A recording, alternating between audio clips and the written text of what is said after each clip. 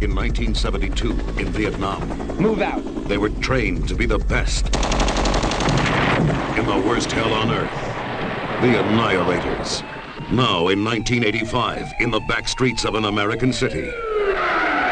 One of them stood up for justice and paid with his life. And together, his buddies are coming back for the ultimate revenge. The home front is the battlefield. They're gonna teach a neighborhood how to fight back. There's gonna be a lot of mad punks around here. And together, they're going to prove they can make a difference. Who the hell are these guys, anyway? The Annihilators. I got a busload of your kids! And even though the war is over... Let's go. We're the only hope they've got. I'm gonna start throwing out this kid! The real battle has only just begun. And for a neighborhood in trouble, they're coming to the rescue. Soon, every town in America is gonna want them on their side. They're the new heat on the street. The Annihilators. Coming soon from New World Pictures.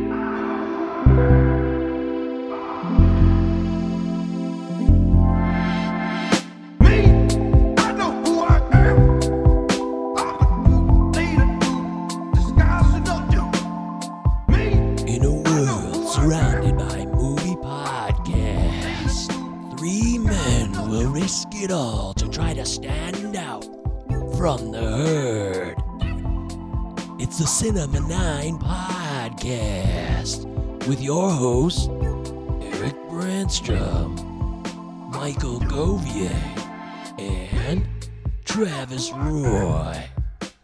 Coming to a speaker near you right now.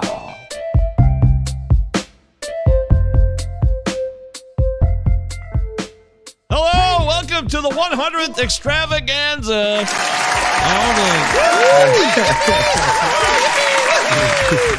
If you're seeing this on the YouTube channel, you're seeing 10,000 faces before you, and we got a lot of traffic to direct on today's show, so we'll get into that. Don't forget that Cinema 9 Pod is your friend, and by having 100 episodes, we hope to have 100 more. Travis Roy, Eric Brandstrom are my co-hosts. We are three united together in this show. Real quickly, Travis, 100th episode, how do you feel about it? Oh, man, I feel great about it. It has been real experience going through all this with you guys, and I cannot say how happy I am to have Zach the Snack and Sleazy C from the Podcasting After Dark here with us. You guys, I love your show. I feel like I know you guys. It's really awesome to it's real special to have you guys on with us. So thank you. Oh, thank you. Thank you for having us on the show, and congratulations on 100 episodes. That is amazing. Thanks, man. Yay! Yeah, so we have the Podcasting After Dark crew with us. We'll get to talk to them momentarily. Eric, this is the 100th episode. You've worked really hard. You've grown the YouTube channel. You've spent many years working on different microphones, different audio formats. How do you feel about the next 100 episodes going forward?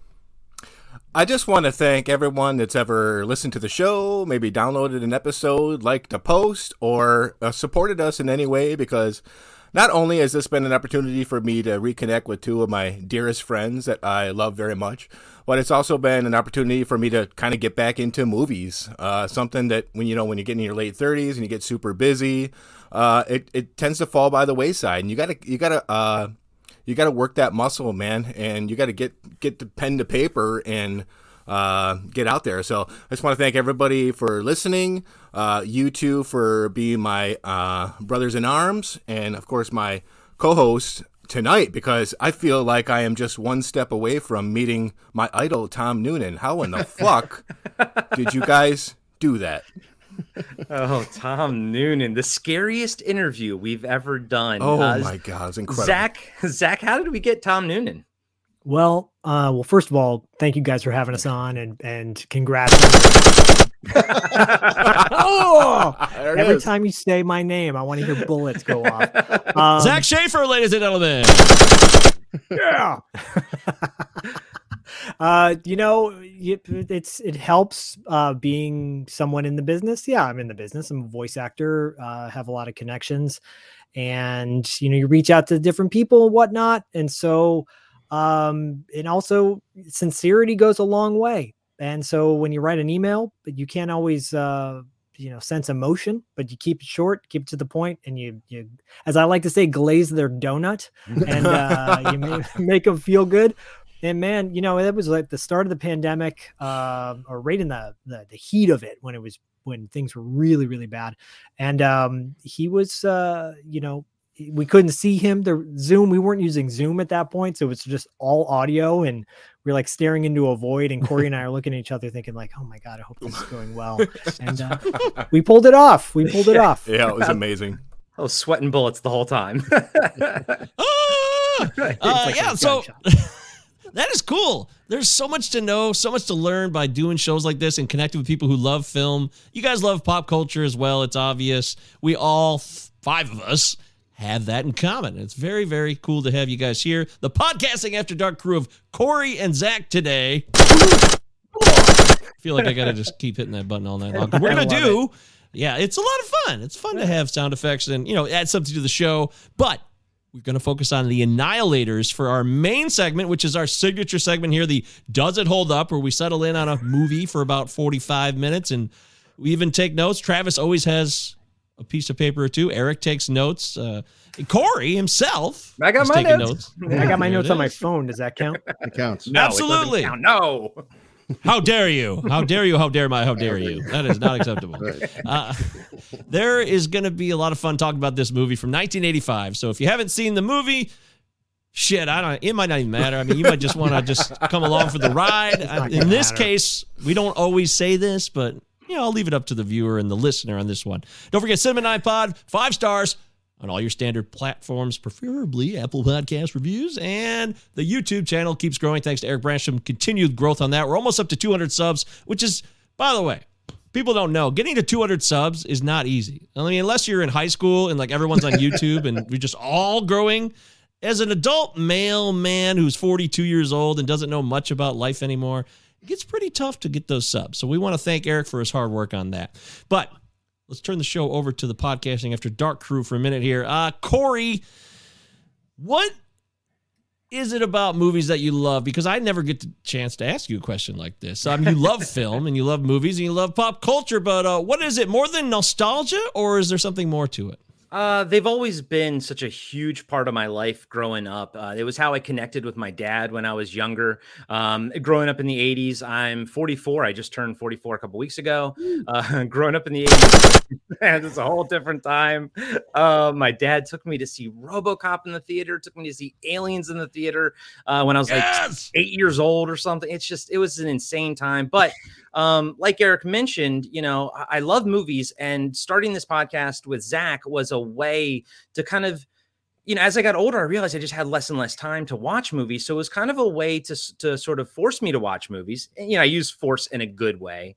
But also, since I moved away from LA and Zach was still there, is a way for us to sort of stay in touch and keep in touch with everything. And I think we're closer now than we probably were when we were sort of living there together and everything. But I love movies. I love nostalgia. I love older stuff. I love newer stuff. I love world building, and Zach will tell you, it's just, that's my favorite thing. I love it when somebody can create a world that I can dive into. And for everyone out there, yes, very much like SimCity, yes. But for those of just to sort of sum me up in a little sentence, Star Wars is life, but Aliens is my favorite movie of all time, and that's where I stand. All right. Oh, yeah. Wow. That says a lot. Wow, you really hit us hard there at the end there. Yeah, it doesn't say a lot, or am I just like every other 44-year-old nerd out there, Very popular movie, Mike.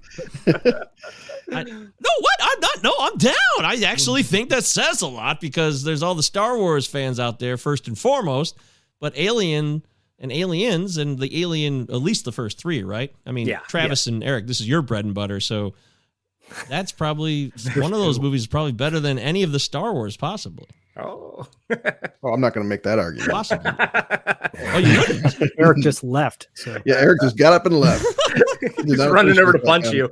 Well, I mean, Ridley Scott is bloated as hell now. I mean, we're talking Ridley Scott 40 years ago, not today. The bloated carcass that remains of, the Duel, and actually the Duel wasn't terrible, but anyways, I digress. He did that. Yeah. You look at the recent IMDb of Ridley Scott. It's not great. It's paychecks, paycheck after paycheck. Well, I think he's he's trying to hang on to a legacy of what he had to, and it's not quite hitting the way it used to hit back in the heyday that you were referring to, Corey. Yeah. Back to Zach Shiver real quick. How would you answer the same question I just asked, Corey? Because here at the Department of Redundancy Department, we ask the same things again and again. Zach Shiver, Corey, Travis Roy, Eric Branstrom, Michael Govier. We're all here. If you're not catching on, you haven't seen The Annihilators. I don't ask for much. I just ask for bullets, lots of bullets. You got it, brother. No, somewhat similar to Corey. I'm a latchkey kid. Grew up in front of the TV, so movies were my babysitter. At times, they were my support parental figure, and so.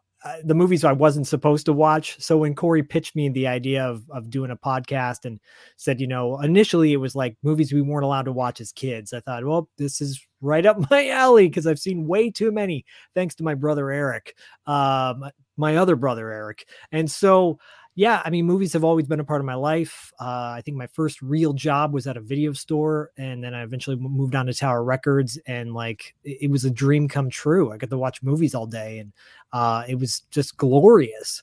So, my love of film tends to be a little more obscure than mainstream. Like my favorite movie of all time is The Warriors, the 1979 Warriors. Oh, yeah. And, it runs the gamut from exploitation movies to romantic comedies. It's all over the place, and that's why Corey and I work so well together, because I'll bring in movies that he has never even heard of, like The Annihilators, or he'll bring in movies that are a little bit more mainstream that I might have skewed away from because it was mainstream. And then I end up watching and I'm like, this is really way better than I expected. So yeah, movies are life. I'm so grateful in my mid 40s that I can reappreciate that and reignite that love and that passion. And, nostalgia, as I've said before, nostalgia is a hell of a drug. So, our fondness of certain things doesn't necessarily hold up. Oh my God, I love that scene in that one movie. And then you watch the whole movie and you're like, well, that scene was good, but the rest of the movie wasn't that great. So, that's where my love goes. There's these compilation clips on YouTube that this guy took a bunch of clips from the 80s movies to a song by The Midnight or something. It's really good. And you watch and you're like, oh my God, yeah, that movie's great. That movie's great. And then you watch it and you're like, it's not that great, but that scene is great. Yeah. And then on Podcasting After Dark, like Zach said, it's a good cross section because I'm a bit more of the mainstream cult movies like Life Force and heavy metal and stuff like that. And that was sort of the inception in my head. But then Zach, I always say, gives us the street cred with stuff like, Scanners and, Deadly Force and stuff like that. And his insane encyclopedic knowledge of people and actors and stuff. So I do, it's a nice little cross section. And yeah, most of the movies that Zach picks, I've usually never seen. I've probably heard of them, but I've never seen them. And it's a wild ride for me to watch these movies, especially at this point, if I don't know anything about it, I'm not going to do any more research before my first viewing anyways. And then I always do two viewings. One is my funsies viewing where I'm just high and drunk. And I'm like, I need to know how this movie feels, and I'm just let it wash over me. And then I watch it stone cold sober when I want to break it down or, actually pay attention to it. But yeah, I very much appreciate these past 2.5 years of amazing movies that Zach specifically has introduced me to. Oh, thanks. Like Tough Turf. Tough Turf. Yes. Tough Turf. Yeah, we almost did Tough Turf, but we appreciate you guys reversing course on that one. Yeah, it's all good. I mean, Travis has got a sweet Fright Night shirt on, and you guys know we love the Fright Night. It holds a very special place in our heart. Billy Cole. Movies are life, man. Like I said, movies are life. Whatever gets you going. It doesn't matter whether it's mainstream or not. If Star Wars is your favorite movie, cool. If Lord Leon the Professional is your favorite movie, sweet. Like whatever gets you going, it's all good, man. Spoiler alert, that might be in your stack, my friend.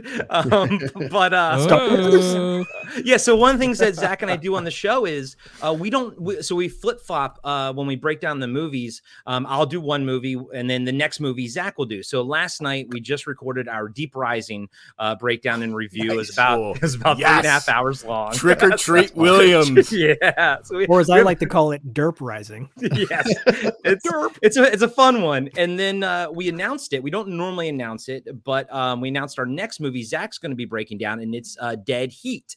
And the only reason we know that that's the next one coming is because we kind of planned it because we pre-ordered it and everything. But usually what happens is Zach has a stack of movies. I have a stack of movies from him. They're all wrapped individually. And then we just randomly choose what it is, and we don't know what it's going to be. So Zach randomly chose out of like 10 movies Deep Rising. So we're like, you know, the gods basically gave us the treat of Treat Williams, you know, for 2 weeks, or 2 weeks back to back. But yeah, so it's a fun thing, sort of not knowing what we're going to cover. It doesn't really give us an opportunity to sort of like plan too far in advance, although we do some stuff. But it's fun to watch, you know, to watch the person's reaction, like, oh, we're going to watch this now, or oh, we're going to do that now, you know, and it's fun. It's a fun little thing. And then we both have like a library of all the movies that we've reviewed and everything. So because, you know, physical media, it's streaming is, you know, is not the future. I was gonna say, like, that's one of the things I love about your guys' show is like it's so eclectic, and like just to be able to see some of these, like some of them are fucking hard to find, like Annihilators I fucking watched on YouTube, and like for us, like I wanted to bring To Live and Die in LA to the show, and it's just not available. It's like it's not streaming anywhere. It's just not out.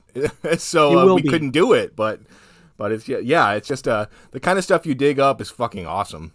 Yeah, I started listening to your guys' show like right when the pandemic hit.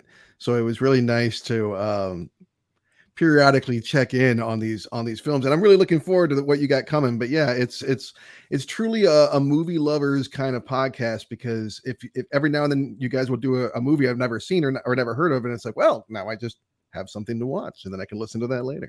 Right. And also everyone should be aware these guys are like part of an entire podcasting empire. You can check out Blast from Our Past and $2 Late Fee and Cartwright, the Seinfeld podcast as well. Is there any I'm missing? Action, Talking Back, Throwback Trivia Takedown, and People Don't Forget. Yeah, it's just one or two. Just a couple, yeah. But I do appreciate the plug. Thank you so much for that. And all of these are active? Yeah. Everybody's producing content on a full-time basis, you know, and some people have multiple shows. I'd be the people that have one show to do, because Zach and I have multiple shows within our one show, and then we have two separate shows on top of it. So on Podcasting After Dark, we have our main shows, which are just, I guess you just call them the reviews, and they're the full breakdowns and everything. And guys and gals, we go scene by scene. So these episodes can be, well, what was our Deadly Force was probably about 3.5 hours long, and the movie's only an hour and 25 minutes. Yeah. know? So Corey and I, when we break down these movies, we'll write like word for word dialogues in certain scenes and really get into it depending on how detailed it is. And Deadly Force, which people may or may not know, most people won't know, it's a movie that stars Wings Hauser. It was supposed to be his Dirty Harry, and if you don't know who Wings Hauser is, you don't know cult movies, I suppose. So look up Wings Hauser first of all, then look up Deadly Force. Wings, W-I-N-G-S, Wings. And for those mainstream people, his son is Cole Hauser, who's on Yellowstone, I think, right now. Yeah. And he was in Pitch Black. Good Will Hunting. Yeah, and Good Will Hunting. Yeah. And so we get really deep, and we take extensive notes, and we really, obviously, like you guys, we take this very seriously. And, want to make it a full-time career would be great ultimately. But I just want to say really quick, Eric, To Live and Die in LA will be coming out on Blu-ray sometime soon. Hell yeah. I know Shout Factory released it, but then they do that whole deal where they pull everything and then they release the new version. So I'm sure there's a 4K. I want 5 hours of features. I want Bill Friedkin talking for like 10 hours about how he had to murder people to get some shots. Well, it's funny you say that because, currently Corey and I on our Patreon are doing something called it's called the Carpenter Factor, and we're breaking down every single, not breaking down, but having a free-form discussion about every single John Carpenter movie from beginning to end. And we will be eventually hopefully getting to William Friedkin down the road, where we just our tour de force is like the umbrella. And that's our kind of new signature show, and it's, we do a deep dive on their filmography. So To Live and Die, if we get to, we will get to Friedkin at some point. But and I think I want to do To Live and Die in LA as well. That's been on my to-do list for the show as well. Eric, follow Zach, help me. The Dawn of the Discs on Instagram. Yes. Dawn of the Discs, they pretty much will tell you every single Blu-ray that's coming out soon. So that's like my number one source. So shout out to Dawn of the Discs on Instagram. They are fantastic. And I do remember recently, within the last few months, seeing an announcement, I think, for To Live and Die in LA. And I think that's what put it on my radar. And I was like, okay. But so we have our main review show. And then on the free feeds, we also have our a spinoff show called TV Obscura, where Zach and I are joined by our friend Diallo, and we talk about obscure TV shows from our youth, and we each tackle one. Cobra Law! Where's those gunshots? Where's those gunshots? So, there you go.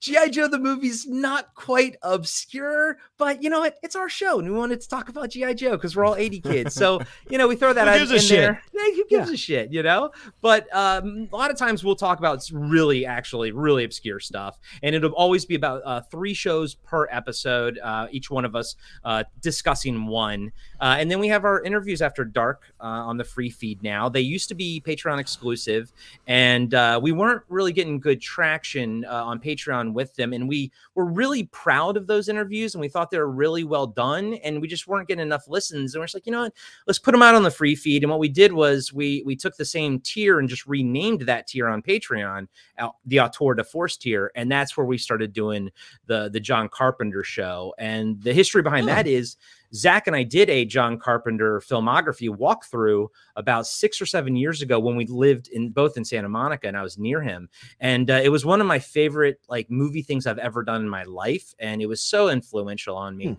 Zach is very influential on me. And there's a lot of love here. And so we wanted to kind of take that and move forward with it, because we stopped at Prince of Darkness. But here for the Patreon one, we mapped it out. It's going to be 2 full years with a wrap-up show in December of 2023. It'll be 2 full years. And we started with Dark Star, and we're going to end with The Ward. And we're going to cover the 2 made-for-TV movies and Body Bags, which was made for Showtime. So and Ghost of Mars. And we're going to cover Ghost of Mars. And we're going to recover The Thing and Prince of Darkness, because we've actually done The Thing and Prince of Darkness as proper breakdown review episodes, but we're gonna re-discuss them. And The Thing is our number 1 most downloaded episode by far. So on TV Obscura, can I look forward to an episode on Small Wonder? Because Vicky was my number 1 crush, my first crush in 1986, I think.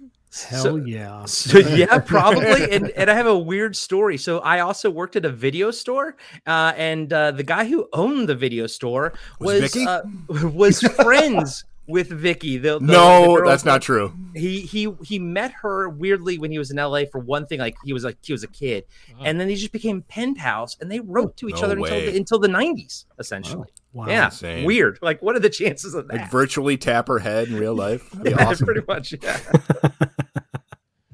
That's incredible. Wow. Yeah. See, look, ask you shall receive, Eric. You basically had 6 degrees of Kevin Bacon with Small Wonder. There you go. 6 degrees of Vicky.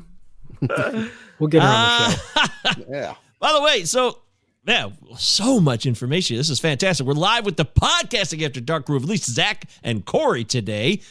Eric Bransham, Travis Roy, Michael Govier, Cinema 9 Pod 100th anniversary show. Woohoo, yippee! More clapping, more cheering. Chaos! It's just pandemonium here. And then it ends.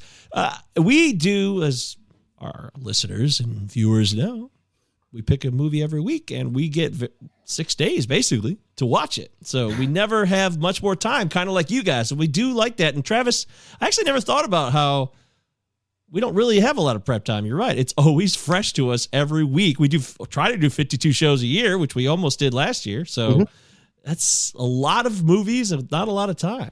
It's a lot of content, and from two content producers to another, that's impressive. Very, very impressive. Thank you. Yeah, Most impressive. Yeah. I mean, this became mostly our social life in a lot of ways. Yeah. So this is our check-in. Like, it's kind of like being around friends. So totally. And how we meet new friends, except there's no Mountain Dew. There's no Mountain Dew, and there's no farts. So very little prep time. In fact, I teach third grade, and I had to watch The Annihilators for the past 3 days on my lunch break while like kids are popping in to say hi. I've got like, die, motherfucker! And like bitches like getting torn up. Die, mother. Insane. Die, mother. Yeah, die, mother! Like I'm like pausing it. Oh, peanut butter and jelly. Insane. I'm sorry for those first like 15 minutes of the movie when that scene with the with the woman with the knife and good God. All right, we'll save it. Hang on. All right. I got a parent-teacher conference just from that scene coming up. Trust me. I used to teach kindergarten, and I'm like, if my former students listen to some of the stuff I talk about, well, it's all good. Yeah, it's my biggest fear is my students listening to my podcast. Are you guys all teachers? What's up?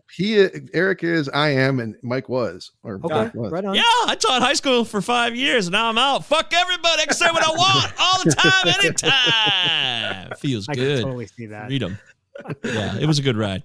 Right on. All right, so holy shit, we got a lot of work to do. So let's lock in. Everyone focus in here. We got 5 people, 1 show, 5 men, 1 destiny. And it's time for us to do what we like to call taking it back to the beginning.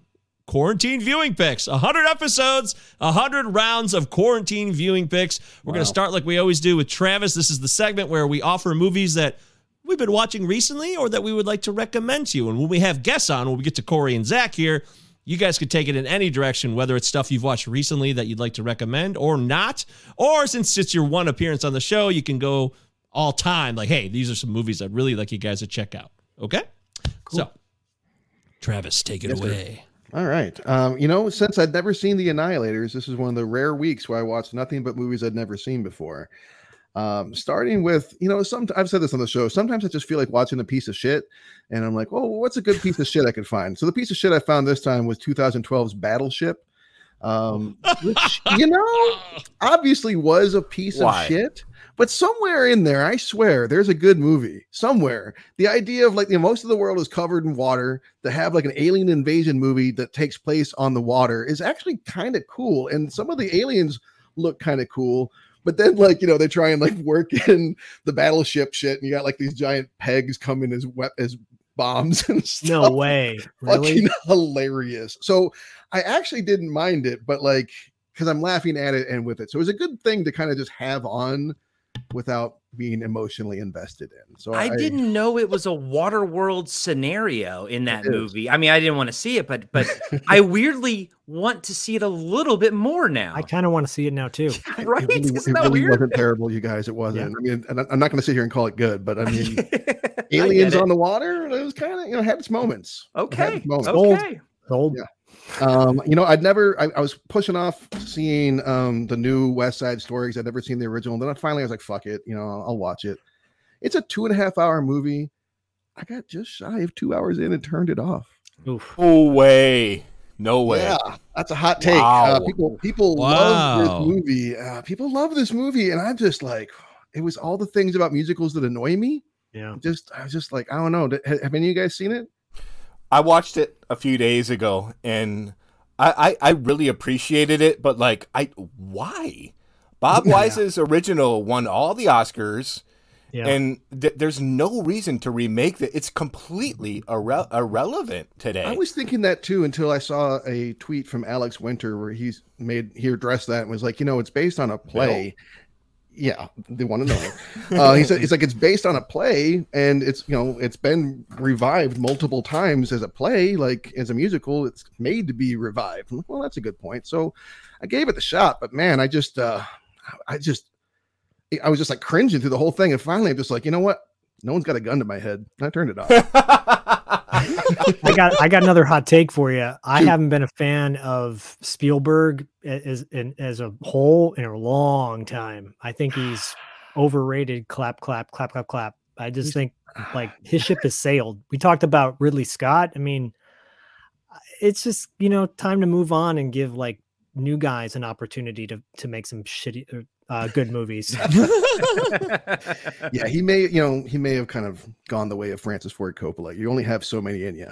Yeah. I mean, is that the destiny of all artists? Like bands, they change over time because they just you listen to an angsty band when they're younger, and at some point you're just not going to be angsty anymore. And it's just And Spielberg, obviously we all love his stuff back in the day, but man, I haven't been excited about anything that he's produced, and I can't even tell you when the last thing I liked. And I mean, Ready Player One was just bad, Yeah, if you don't reinvent yourself, like speaking of music, like David Bowie stayed fresh because he would just reinvent himself. Oh yeah, and I don't think a lot of these people are doing that.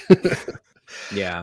I did check in on another musical to kind of be like, hey, I do kind of like musicals, right? So I watched 1972's Cabaret, and I don't know why Joel Grey got an Oscar for that and not Remo Williams. Problematic depiction of a Korean man aside. Love me some Remo Williams. I gotta say, that's a Zach movie right there. Remo Williams is awesome. It's great. But Cabaret, you know what? It was pretty good. I really liked Cabaret. I could see, I get the Liza Minnelli thing now, and it was interesting to watch a movie starring Liza Minnelli and Basil Exposition and Cheon. So that was fun. I also checked in, speaking of Ridley Scott, I checked out Tony Scott's Man on Fire, which I'd never seen before. Love that movie. Yeah. Have you watched it recently? Creasy Bear. I was watching the movie and I'm like, man, I feel like I didn't notice how meth fueled Tony Scott's style kind of was. But you watch it now and like it's just like the editing is insane. I'm just like, everything is it's sped up, then it's slowed down, then it's frozen, and then just and then like the eye is constantly being taken off the aperture, so you're seeing like these flashes of light. I'm like, I'm gonna have a fucking seizure. I don't know, man.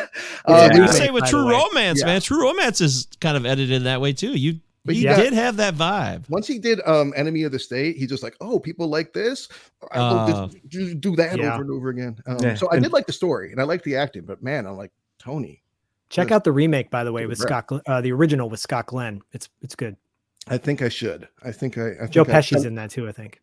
Oh yeah, he is. I saw that on IMDb. I'll have to check that out. And True Romance, my favorite Tarantino movie. No doubt. For good reason. Rest in power, Tony Scott. Tony Scott, very talented. Rest in power, but I get your point, Travis. Rest in power. Last but not least, I watched The Eyes of Tammy Faye. And I had said before on the show that I hope that Kristen Stewart gets the Oscar. I'm not going to be mad if Jessica Chastain gets it. She's really awesome. Yeah, she's awesome. This was one of the best performances I've seen her do. I really like Michael Showalter. I've been a fan since The State and Stella and all the stuff that he's done. And then I hated Lovebirds, but now he's got something that's got like Academy Award attention. So I'm excited to see what's going on with him. And Andrew Garfield, another great performance from him from the year 2021, the busiest year of this man's life, I hope. But yeah, it's definitely worth checking out The Eyes of Tammy Faye. I really, really liked it. Nice. Yeah, that's a great movie. And that's what I watched. Wow. And that's what he watched. There it is. See how easy it is? I didn't know that was I kept seeing the icon on HBO Max, thought it was a documentary. And I'm like, I don't need a So there is a documentary from 2002. And this is the fictionalized version of that documentary. And I got to tell you, man, like I really like that we're kind of coming back around and looking at people like her and like Richard Simmons and being like, man, we were shitty to these people in the 80s. These are actually some really genuine, kind, good-hearted people. And I like seeing like a reevaluation of them. That's a great point. Ditto. Okay. Yeah. Very respectable. Yeah. Well, yeah. Here. Fun fact, I was Richard Simmons for Halloween one year. So I'm a big Richard Simmons fan. I'll punch someone in the face if they shit on Richard Simmons. Did you have the perm there? You have the I wore a big wig, and then my son, who at the time was like 18 months, I put him in a Richard Simmons wig. He was Little Richard and I was Big Richard. I guess it's Little Dick and Big Dick. I don't know. Clever. It's Dick. All right, Eric Bradshaw, let's send it over to you. What have you been watching recently? So, okay, let's get this out of the way. I checked in with Scream 2021, and I was kind of excited because I like Ready or Not, so I like these filmmakers. So I was like, you know, Wes Craven, rest in peace. Let's see what these guys have to offer to this franchise, because I love Scream 4. I hated it, man. I hated it.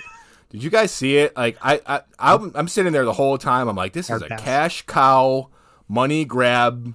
This is completely pointless. It literally felt like a remake of Scream 4, which I thought was an underrated sequel. Were there decent really kills in it, man?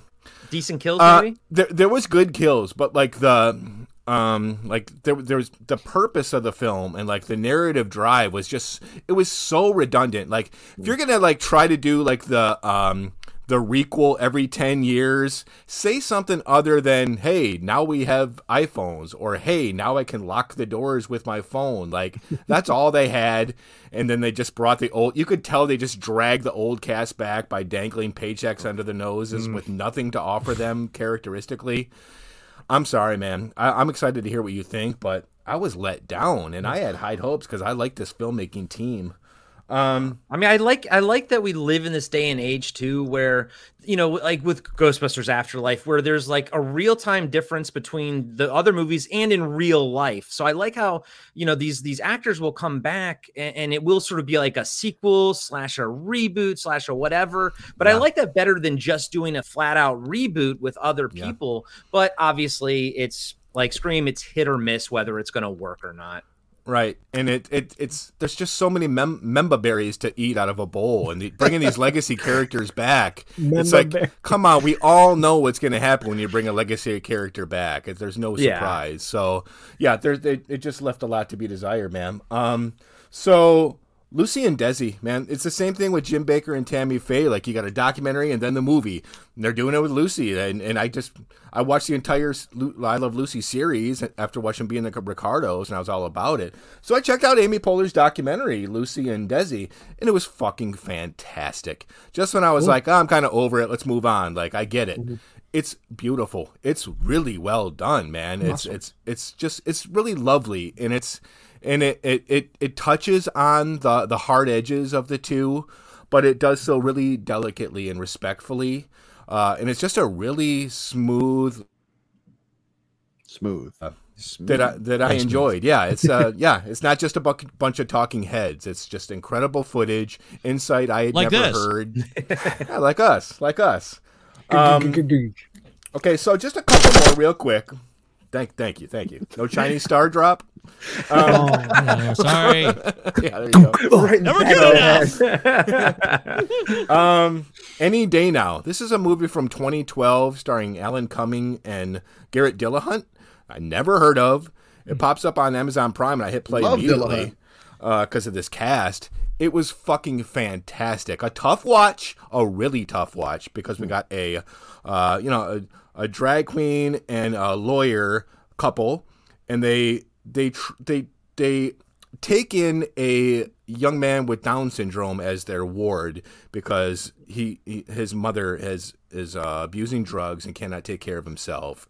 And it's just such a beautifully told character story about just helping people and seeing the needs in others that you may have in yourself.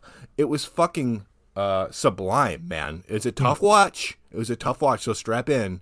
But it was just so gorgeously acted by the great Alan Cumming. Really highly recommend Any Day Now from 2012. I'll watch anything with Dillahunt, man. I think that's one of the most underrated actors I can think of. And he was fucking fantastic. Now, this one's for you two down there. Scrolling through your library, I'm like, Life Force? Toby Hooper? Yeah. Fucking Henry Mancini? What the fuck is this? I had never even heard of this movie. Well, don't watch it at school. No, I did not watch it at school. If you don't know who Matilda May is, my God. Just Google Matilda May Life Force, and that's kind of Trust me, I have. And I needed to delete my search history immediately after Googling her. Yep. Yeah, that was one of the movies that I actually had in my head that we were going to tackle on the show. Like when I came up with Podcast After Dark, I was like, we got to do Life Force, because as a kid, that movie blew my mind. Dude, I fucking loved it, man. The practical effects were off the charts. Dan O'Bannon screenplay? Who would have thought? It's totally, it totally is solid, man. From the Space Vampires novel, really fun 80s movie with great effects and it's just fun and interesting. Really and highly Matilda May. Oh my God, yeah, she's a national treasure. A lot of sleepless nights these past few days. She's French, a French actress. She's cool. a French national treasure, I should say. Wow. So, Mike, Good for this you, this might bleed into your segment, but Licorice Pizza, it happened. Here we go. I loved it, man. I fucking loved it. It's so bizarre. I'm not going to give anything away, but it's so hard to pin down. Like, what is this? Like, it's a hangout movie. It's a coming of age story. It's a comedy. It's dramatic, but most of all, it's just a beautiful movie about vitality, I think. It's incredible, man. P.T. Anderson, I love Phantom Thread, but he remains the master. No pun intended. I fucking love the film. Boogie Nights is his tour de force, so I'm looking forward to watching this one. Zach, is Boogie Nights your second favorite movie officially? Yeah, Boogie Nights is my official second favorite movie of all time. Of all time? Yeah. Holy shit, Zach. It was the only movie. Zach, we are kindred spirits here immediately. Yes. I just did my face, and I do another podcast. I do a lot of podcasts too. I just did my Colonel face when Eddie shows him his dick about an hour ago. I'm not even kidding, on my other podcast, because I was like so confused by something, but fascinated, and I was doing something like that. May I see it, Eddie? Thanks, Eddie. Well, my mind was blown you, when we did when we covered Thundar the Barbarian on TV Obscura. The Colonel is the voice of Thundar. Oh, he's in a ton of cartoons. Yeah, he's the voice of a bunch of stuff. I had no idea he was a cartoon guy back in the day. So yeah. I had my son was saying freaky deaky when he was like 3 years old. Makes me want a freaky deaky. Oh my God. So that kind of leads into this point, Zach, that yes, Licorice Pizza has been a running gag here for about 3 months now, 2 months at least, since it came out. I really wanted to go see it in the theater, and I never made my fat ass get over there, and I wanted to because I love PTA, just like Eric said. I don't love some of the recent efforts here. He finally threw me off the scent with Inherent Vice and even Phantom Thread a little bit. But I was born and raised. Boogie Nights is like my all-time favorite film. It always will be. It's so quotable and it's so interesting and it makes you cry and it makes you laugh and everything. It's got everything. Yeah, I mean, and to think that's like his first major movie, and now after Hard 8, yeah, after Hard 8 was. I love Hard 8 too. But then Magnolia was incredible. All this stuff, and now here we are. And maybe it's like, how do you top that? How do you get past? How do you? It's not about topping either. And I know comparison. I mean, we're all about comparing shit. That's what we do on these shows too. We are comparing stuff. We're not going to lie about it. We don't want to take away the joy that comparison can sometimes sap out of things. But let's be frank. When you look at something like Boogie Nights and then you see Licorice Pizza, I just think Boogie Nights is a vastly superior film to Licorice Pizza. And I know he's going in different directions. Licorice Pizza has moments, but there are times, Eric, where I'm like, what the fuck is going on? And he's like trying to fuck with me intentionally while I'm watching a scene. Like he's triple winking at you in a way while something's going down. Or it's a fascinating discussion here. Like we could have a whole show easily breaking down what's going on with Licorice Pizza here, and Sean Penn shows up in a cameo, and is that I thought first, there's all these things that he's almost. I see a lot of parallels with what Tarantino did with his movie a couple years ago, in the love letter to the late '60s. With Once Upon a Time in Hollywood. Yeah. Thank you. And this movie is certainly like a sibling of that film. It's early 70s and PTA's, and that's what Boogie Nights was too, because PTA ran around the Valley back in the day, and he was connected in some ways to the porn world. So it wasn't just, I'm sure you know a lot about that too, Zach. So is Licorice Pizza a good movie? Yeah. Zach, you clearly know a lot about the porn world. Yeah. That's how Corey and I met. Yeah. You talked about Dawn. Yeah. You're talking about Dawn of the Disc, but really I thought you were talking about Dawn of the Dick, the porno earlier when you brought that up. But what I'm thinking of, I knew it. I fucking knew I haven't seen your face so much as your dick, but that's weird too. Anyways. All I need to see. So, good movie, bad movie, I don't know. I'll leave you guys to figure that out in your own time. It's just fascinating, curious. It's on my to-do list. I have the screener, and I'm looking forward to watching it. Philip Seymour Hoffman's kid is, I didn't know that was him originally either. That was news to me recently. And then the lady from Haim, the band Haim, which I love. Yeah. I love that band. Yeah. Yeah, that's a good band. That's who she is? Yep. Yeah, that's her. That's, Alana, I didn't, whatever. okay. Wow. Okay, I didn't know that was, I've listened to the music. I didn't really know what they look like. And then the drummer for Haim is the daughter of one of the main dudes from Three Dog Night. So, fun fact. Yeah. Man, this is some good information you got there. Fun fact, I thought they were called Haim. So did I, but it's pronounced Haim. Oh, okay. Not Chaim. Not Chaim. Yeah, trust me, I was calling him Haim for the longest because I'm like Corey Haim, right? Yeah, But, no, exactly. but Haim. I'm Jewish. I'm getting hungry for some challah. I got to tell you, a movie that surprised me beyond that, I caught up on some other films. I'll just leave it on this one. I didn't think it would be good, but I do love football. I'm not going to lie. I'm a sports guy too. I'm definitely a sports dude. And I watched American Underdog, which is the Kurt Warner story starring Zachary Levi plays Kurt Warner. And you think you know the story, which we do. Kurt Warner was a guy who came from nothing and became a Super Bowl MVP. It is truly, you don't need a movie because the story itself is a guy who comes from nowhere, wins a Super Bowl right out of the gate in 99 and is the MVP of the league when he truly was working at a grocery store a few years ago.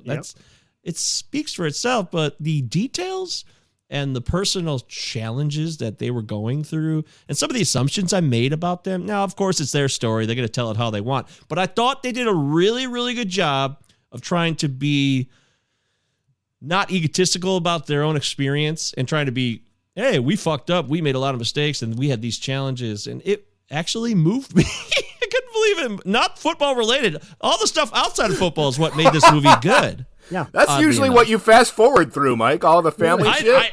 No. Come on. You know I love Silver Linings Playbook because of all the shit they go through in that movie too. That's like it's a powerful breakdown of mental health and the challenges and things we don't see before. So, anyways, I was surprised by American Underdog, and I guess I'd say give it a shot if you don't like football. It's not about football. So, okay, who wants to go first? Now we're gonna move over to Zach.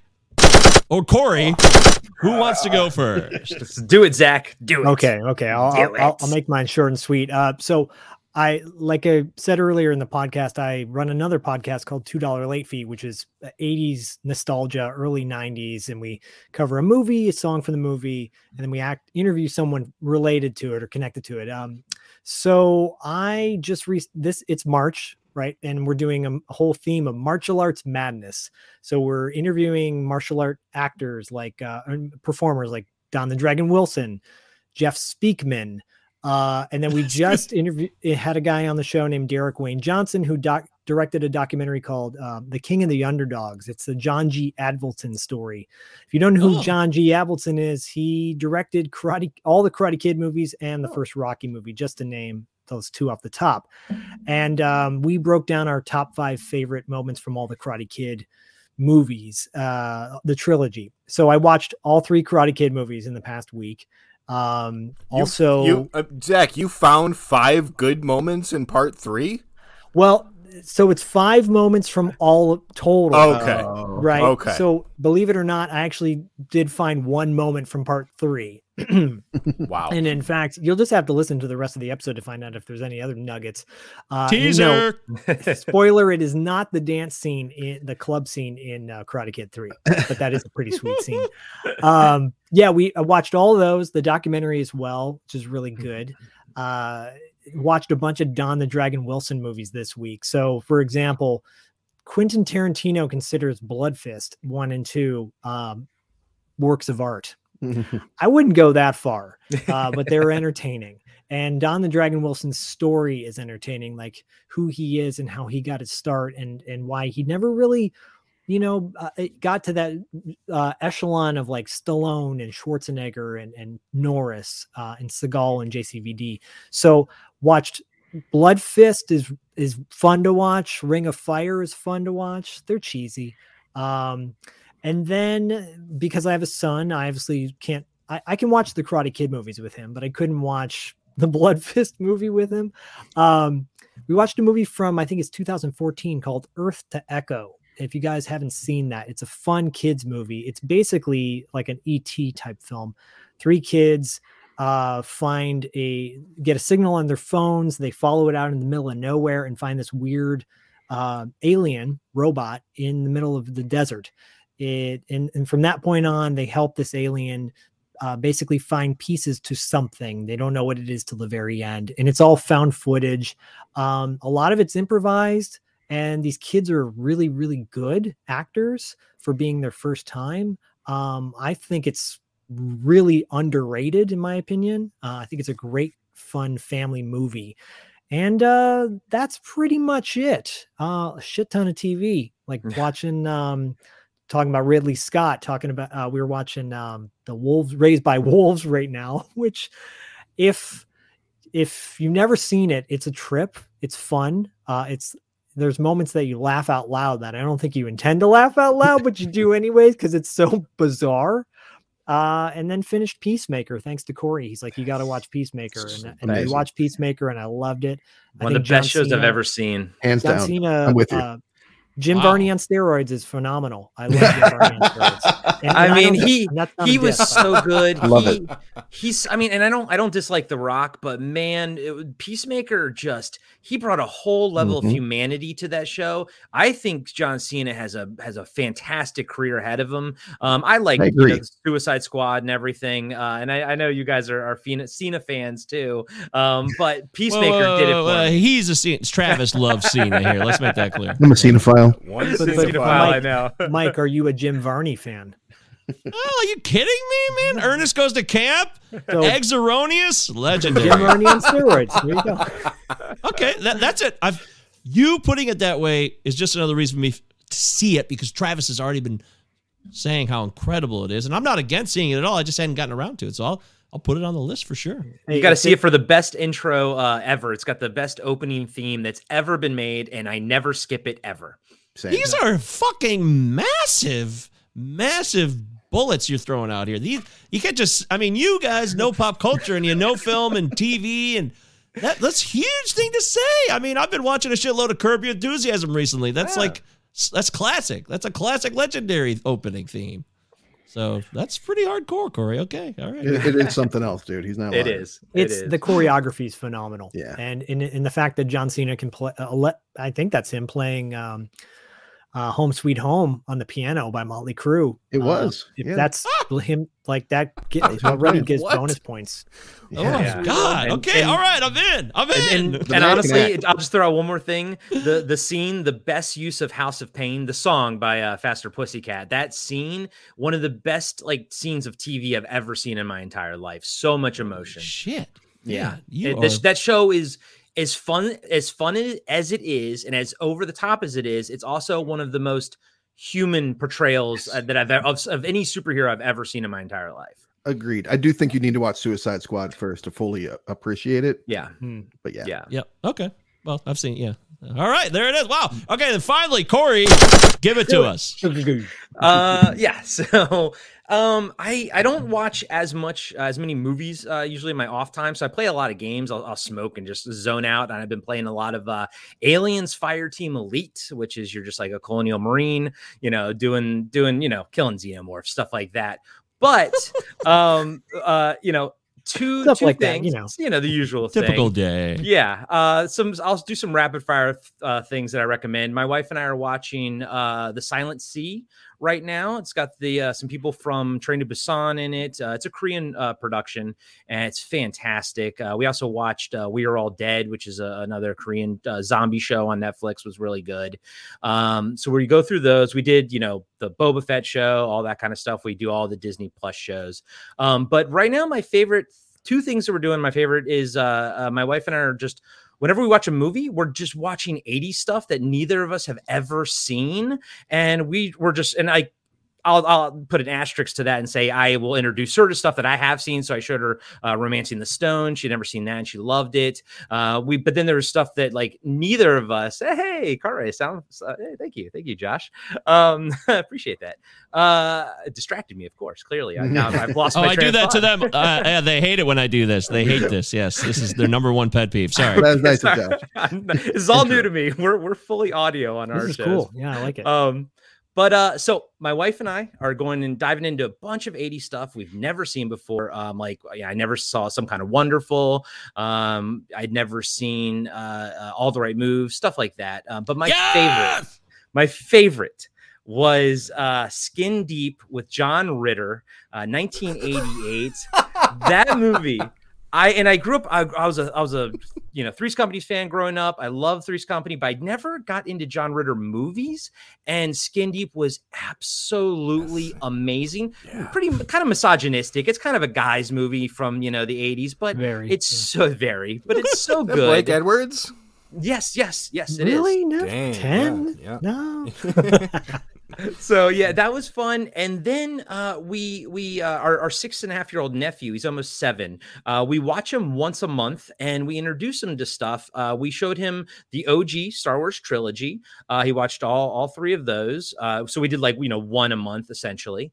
And we took a break from that and I introduced him to the original 1982 Tron. And he hadn't seen that. So we popped that in. And let me tell you, for a movie that's literally 40 years old and with 40-year-old CGI, that very first time you see the light cycles, it's not when Finn and all them are doing it, but it's at the beginning when Sark is fighting somebody in the light cycle. But the second you see the light cycle, my 6-year-old nephew goes, "Oh," and I was like, and I looked at my wife, I was like, we got him. And his eyes were glued to that the entire time. And then I found out my sister-in-law texted me a video 4 days later, and he's watching it at their house on Disney Plus. And she's like, he's been watching it every single day. And I'm like, yes, that's awesome. So we're going to show him Tron Legacy next. And then we're going to go back to Star Wars and do probably the prequels and see how he digs on those. So I don't have a kid, so it's really fun to sort of introduce my nephew to all these movies. Yeah, well, as long as he learns the tale of Darth Plagueis, the wise. The wise, exactly. And I get to look at him, yeah, right. Very, very slow. Well done. That's a great McDarmid effort there. Oh, congratulations to us on 100 episodes from our dear friend Stephen Floyd Laskowski. Thank you, Stephen. Thank you. Yeah. Thank you. At least somebody cares out there. We know you do. You're a sweet man. All right, we did it. We made it through that segment. We're on our way here. That means we can finally get our asses on over to talking about the main event, the signature segment. Oh, okay. I was just going to throw out, before we jump into Annihilators, I wanted to say, give a shout out. You guys have a Luke, and we have a Luke friend from the group. So I wanted to give a shout out to your Luke, and then give a shout out to my Luke. So every podcast should have a Luke. Every podcast should have a Luke. What a great point. I don't think we'll always bond over that. Not every podcast can say that. Exactly.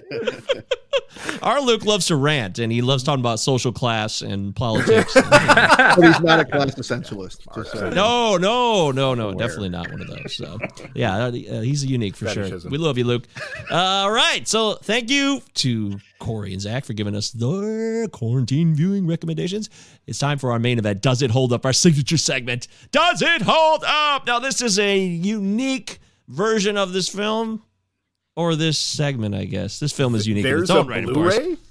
Yeah. Blu-ray. Oh, there it is. Yeah, look at that. Corey's holding up the Blu-ray right now. You're missing out. If you're not on the YouTube version, you're missing on this gorgeous cover, which is badass, by the way. I love the artwork on this cover. It's right behind me as well. So. Zach and I had a discussion on one of our episodes about, I'm going to lump this in. I know it's not post-apocalyptic, but we loved all those old posters back in the 80s, and especially all the post-apocalyptic ones, like the Eliminators and the one with the person on the motorcycle that's in the Rotor and all of those. They had such great posters. This one, again, is not post-apocalyptic, although the cover kind of sort of makes it look like it sort of is. But this poster, ever since I was a kid, I loved this one, and I loved the Eliminators both. I have to give a shout-out to Sam P. on Rotten Tomatoes, who says, I wanted to watch this movie because the dude on the cover has a face mask on and is carrying a crossbow. This doesn't happen in the movie, but at least it's entertaining. Yeah, probably my only beef with the film is that I was waiting the entire time for that sweet mask to show up. And even when Woody had like a bag, I was like, it's in the bag. The mask is in the bag. No, it's not. No, just gun. That It was was just booze. alcohol. It was just booze. It was just booze. Yeah, what a bunch of bullshit. That's not cool. But anyways, hey, it's time to do The Annihilators, a 1985 film, which was directed by the legend himself, Charles E. Sellier Jr. I'm going to call him Sellier. I don't never heard it pronounced that way, but I'm giving him the credit on that. If you're Govier, he must be Sellier.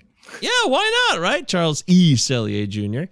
And, boy, nobody... Okay, there's one person at least, I would assume, Zach, you saw this movie when you were a kid, true or false? I did. Yeah, I did. Tell us a story. Take us back in time. So, growing up, I was born in Michigan outside of Detroit, and there was a channel on there. Oh, where at? We're all Royal from Oak. Michigan. Royal Yeah. Oak. Oh, I'm in Hazel Park right now. Oh, okay. Right on. Did you know we're Michiganders? Oh, yeah. I live in Livonia. Eric Yeah. is from here. He lives in Indiana from right now. there. And then Travis is right next to where you used to be. We're from Yeah. right about Dude, there. that is awesome. Hell yeah. Love it. Yeah, I grew then you guys may know that there was like Creature Feature Saturday. I think it was called Thriller TV. On TV20. Channel 20. WXON TV20, the double chiller thriller. Yes! It had the Led Zeppelin. Need to hold that up. Whoa, whoa, whoa. So We know it, man. the whole point of our show, the intro to our show, was inspired by that That's it. intro. I wanted to do that. You know? Yep, that's it. Kilton WXON TV20 Dude, so Detroit. good. Yeah, so the Annihilators was on there one day. I'm sure. I remember watching it then when I was like 6 or 7 years old during the day, and didn't remember a whole lot. Remembered certain actors from it, and then watching it again, I'm like, oh yeah, I know him. Just going down the list, the laundry list. But that's where I was introduced. Man, we are all separated. Maybe we were all related in some way. Yeah. So you saw it when you were a kid and didn't watch it again until the other day or recently? Yes. Yeah. Oh man, I can only imagine how fucking awesome this would be to a 6-year-old. Oh, My hell mind yeah. would have been blown in 1985 or 86 So- watching this. I think there was only one scene that was cut or edited, and it was that nude scene, Yeah, but good. outside of that, everything was pretty much by the numbers. I would assume it would be. Yeah, a few including that F-bombs here terrible and there. synth score. So Oh, wow. That's harsh. Oh, boy. Corey, I assume you never saw this movie prior, Corey. This is a new experience for you. Yes, this is a new experience. I always saw the poster back in the day. And I remember I would look at him like, this looks awesome. And I turn it over and I'm like, no, I know it's not going to be anything like the poster. And I just put it, even like at 8 years old, I was like, nah, it's not going to work for me. And I'm glad that I watched it now, because I don't think I would have appreciated it when I was younger. But I've had an absolute blast watching it pretty much just 2 hours ago. An absolute blast. Okay. Yeah, it's a fun movie. Well, I mean, that's your opinion. There's certainly... So what we usually do here is we try to guess the IMDb score. So if you didn't look, we try not to spoil our... You Did not saw? look. Okay. Yeah. I did not look I did either. not look. Let's go ahead. Get them out, guys. Get your opinions out. I'm going to say this is a 4.2. I'm going to give it that credit. Yes. I was going to throw out 5.1. Okay. Wow. I'll say 3.7. I'll say 4.7. It is exactly 5.0. Wow. Oh, shit. Makes the fives? We good. Okay. Makes it to the fives. All right. Oh, shit. That's Hey, surprising. in our book, on Pat's book, that's a 10. Yeah, pretty much. Yeah. Wow, that is exciting. Okay, so you guys are our guests. Yes, it's our 100th episode, but you guys are our guests. So, Zach, where do you want to go with this? Where do you want to start? Where do you want to take us off into this film here? What is it that you want to dive into first? Is it the music? Is it the settings that is clearly not Vietnam at all, except it's someo's woods in their backyard? Yes, Georgia. Yeah. Backyard. I think I want to go with the cast. Not according to what IMDb lists, but according to kind of like the main guys and in the background of some of these dudes. Because for today's audience, they may not even know anything about some of them. But for people who grew up in the 80s or the late 70s, some of these guys are a big deal. First and foremost, the lead actor, Bill, played by Christopher Stone, he was in Cujo. And I know Corey knows him as being married to Dee Wallace. Dee Wallace. Yeah. Wallace. And Well, I know him from The Howling, which is my favorite werewolf movie. Yeah. He's in The Howling, but he's also in Cujo as well. Yeah. Mhm. And great kind of like I call him a poor man's oh gosh, what do I say? I Chuck wrote it Boris, Cluck Boris is what I Well, put in my notes. Cluck Boris. I said if Robert Ginty and Tom Atkins had a baby, Tom it would Atkins, be- yeah. Yeah, Tom Atkins. yeah, and then Garrett Graham plays Yes. Ray Track. Beef. Garrett Graham. If you don't know who Garrett Graham is, obviously we know him on Podcasting After Dark from Terror Vision, the Coos. But he was in a great movie called The Phantom of the Paradise, which is directed by Brian De Palma. Maybe one of the best musicals of all the times. One of the best. Beef, incredible.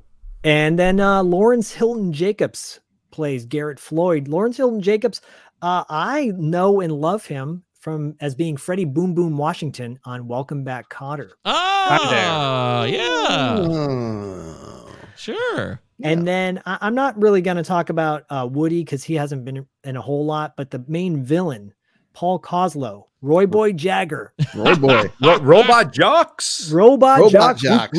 And Heaven's Gate. Robot Jocks. Oh, Heaven's Gate. We just lost him a couple years ago, by the way. He just passed in it's like a 2019. bummer. So. He was a Canadian actor. So fun fact. And, not that that's fun. It's just a fact, I guess. My girlfriend's Canadian. That's fun. I'll take it. Oh, there you go. We're all having fun with Canada. But yeah, I mean, those guys alone is what makes it entertaining for me. This film is very much low budge, but it's an exploitation film, and that's why it's in my wheelhouse. That's why I love it.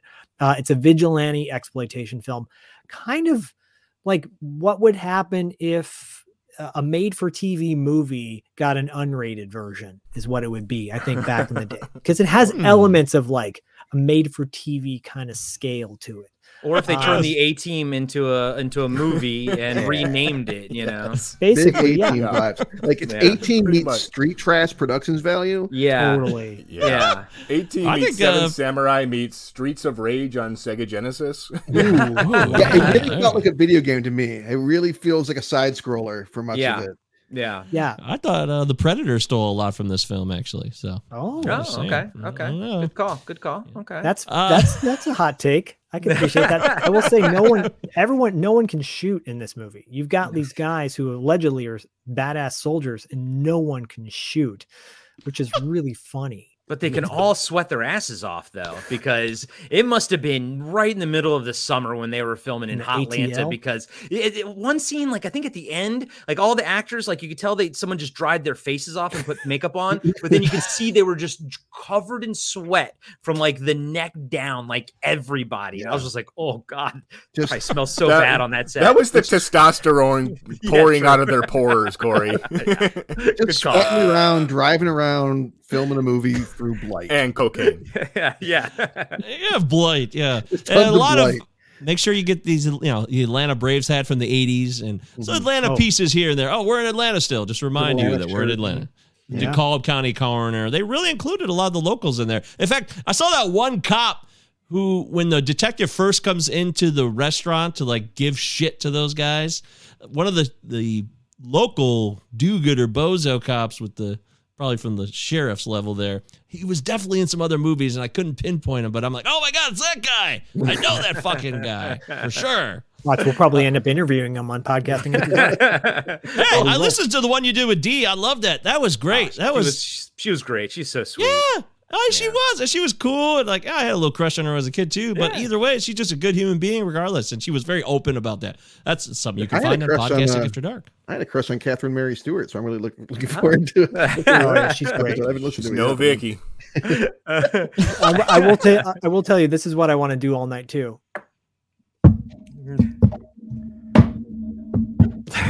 Is that Morse code? I guess so. For SO, get me out of this shit. No, I'm a little unclear about the code. Is it like tap if you need help, or tap if you're willing to put a meat cleaver in someone's back? If you're willing to kill for the streets of rage. Will you kill with a pencil or not? Tap 3 times. That was wild. I think what I love about this movie personally is it starts out in one direction. You think, okay, this is going to be kind of a weak, not very intense film. Like the action it's not very gory or violent. Then flash forward a couple of years later when one of the main characters is out of Vietnam, and it is hardcore, brutal exploitation 70s style. And I love it. I love it. Yeah. It include, a woman is practically, gets knifed and almost raped. And then another guy gets his head caved in with a meat tenderizer. So like very quietly, by the that way. was- He even gets his fingers snipped off and doesn't make a sound. Yeah. Yeah, he doesn't make a bit sound. perturbed. That's it. Just Yeah. Well, he took that finger getting cut off like a champ, though. Oh, Joey's badass. Yeah, Joey was a little bit of a badass. I'm not gonna lie. But then, getting his head caved in, them not showing the hits, I thought was actually really effective because your brain just, fills in the blanks, from what the meat wallet was just doing to his head. So, yeah. Would you call it a meat wallet? Meat wallet. I called it a meat wallet. I don't know what that means. He but did that's call it what a I meat said. wallet. Yeah. I think a meat wallet is a whole different thing for us. You're in dangerous not going in territory there. over there. Thanks for not letting me just go especially when right you're past talking it, about but- that scene. Yeah. Wow. They don't call me Meat Sleazy wallet. C for nothing. So, Hey, that actually did surprise me when that scene took place. Up to that point in the film, I was like, okay, this is pretty ho hum. It's low budge. Who cares? And they really did. I did not expect the clothes to be ripped off, and then the very up close breast shot, and then the stabbing, which really took me. I was like, wow, this is definitely not a movie for our time anymore. I was like, holy shitballs. It's not. And I will say this too, when the woman gets her blouse ripped open, I'm like, oh, that's the body double's body because it doesn't match the face. But And then you then- realize it is the actual woman. And I'm like, oh, I did not see that. that was literally Oh. my exact same train of thought when I was watching it, and I course had it the was. exact same. Oh, okay, all right, Okay then. okay then. I gotta say, my train of thought during that scene was, guys, go back to the art room. Get out of here right now. I also love how they're a gang of 40-year-old men. I just and now that I'm in my 40s, I'm like, That's I the couldn't be gang. doing that. Middle-aged gangbangers. The Roy villain's boy. hair There's no- was so big. There's no vertical integration in this gang. It sucks. Yeah, you're just kind of stuck in the same dead end job with these. The clothing is legendary. Everything that Roy Boy wears. Yeah, it those just I couldn't sunglasses. focus on anything. Yeah, I couldn't focus on anything he said because I was always focused on whatever he was wearing with like a lapel hanging open while he's blowing coke, and it's really. He's a fascinating character. He's a pretty good bad guy too. He kind of freaked me out a little bit. But the hair is everyone's hair is so feathered. It's so So 80s. feathered. Every bad guy, good guy. The Sarge has the same hair as Roy Boy in a way. It's very weird in that sense. So, can we forgive the stock footage of Nam for 3 straight minutes in the beginning? I think so. Before we think cut so. to that random park in Atlanta as doubling for Vietnam? And I don't think those Asian American actors were actually speaking Vietnamese or anything. So I was like, oh, yeah. I made a note of that too. I'm like, I'd love to know if that's actually Vietnamese. I love also that the 3 Asian American actors, they all seem to be rolling their eyes when they get killed. Yeah. It's like, well, Oh, this here is the we go paycheck, again. I guess. Damn it. Died How in would you say Nam. it, baby? Hey, Tim. Yeah, I love the fact too that this movie is if Trauma had made it, we wouldn't be covering it. But because it's, it was, I don't want to call it mainstream, but it's got a fairly mainstream cast. I mean, the cast in it is very decent. Yeah. The guy who plays Woody, it's a shame that, oh, you know what? He was in one other movie. He was in Rambo Part 2. Yeah, part 2. And he was a POW in that, and actually a damn good POW in that. He was good in this. He was probably the best actor, I think, in this one. Him agree. dealing with his alcoholism. I was like, oh, that was kind of cool that they actually tackled that a little bit, and kind of actually they didn't shit on it. I thought they did him doing the alcoholism stuff they did it pretty well. They didn't make it preachy or anything, and they also didn't make him at the end for the girl oh, I'm gonna pour it out for her. You don't get the sense that he's gonna he did a big change, or maybe he did. It doesn't matter. I like the fact that they didn't give it a bunch of pomp and circumstance that his character changed. I did notice. Sorry. No, that was it. I didn't know how to finish it. I cut you off just in time. Just Meat perfect. wallet. Yeah. That's how I you did finish notice some meat wallet. I did notice that he was he's seemingly the only one, and this seemed more like the director's fault than anything, but there's always there would be a delivery of a line of dialogue and then just this empty space Yes. for a while. Then someone else would talk. and then there'd just be like this empty space for a while. Where are we going, guys? And, right. Woody seemed like the only one that was like on it. Like, okay, I'm going to talk. Yeah. You And he talking seemed like talk? one that he can actually cry. Like he can emote and everything. Right. Well, Everything was getting one take on this film, by the way. Was it one take for Yeah, it everything? feels like There's it no was. way Sure there it was more than one was. take. Well, there was some money there because this is New World Pictures, so you got to talk about Roger Corman. And the thing about I kind of dig about the film and his involvement is he's basically doing his thing that he was doing in the 60s with like monsters and aliens and schlock, but he's updating it for the 80s, man. Like people were craving vigilantism after Death Wish and Kill Squad and shit, and they were craving like post Vietnam stories about soldiers coming home. So what do you do after fucking First Blood and Apocalypse Now and Coming Home? You crank up the cheese. So he was definitely giving people what they want, and there was a product there. So in that respect, this delivers. Yeah. Zach, when did Exterminator come out? Was that 85? No, that was earlier. That was like Okay. 83 or 82. Okay, yeah. But then Exterminator Part 2 came out around this time. So, like Eric's saying, New World has got, they've got their kind of stock of like exploitation movies. Then there's Canon that's got their exploitation movies. And then there's, independent filmmakers like Bill Lustig, who's making Vigilante, which is, in my opinion, the top of the kind of Death Wish ripoff movies, if you want to call it that. It's damn good, but as well, look for that to come up on Podcasting After Dark eventually. But I will say, I want to call Woody the poor man's Casey Jones, by the way, based on that poster out. I'm like, if Casey Jones never wore a helmet and was in his like late 40s, he might look a little like that. So there you go. Casey Jones meets Lou Reed.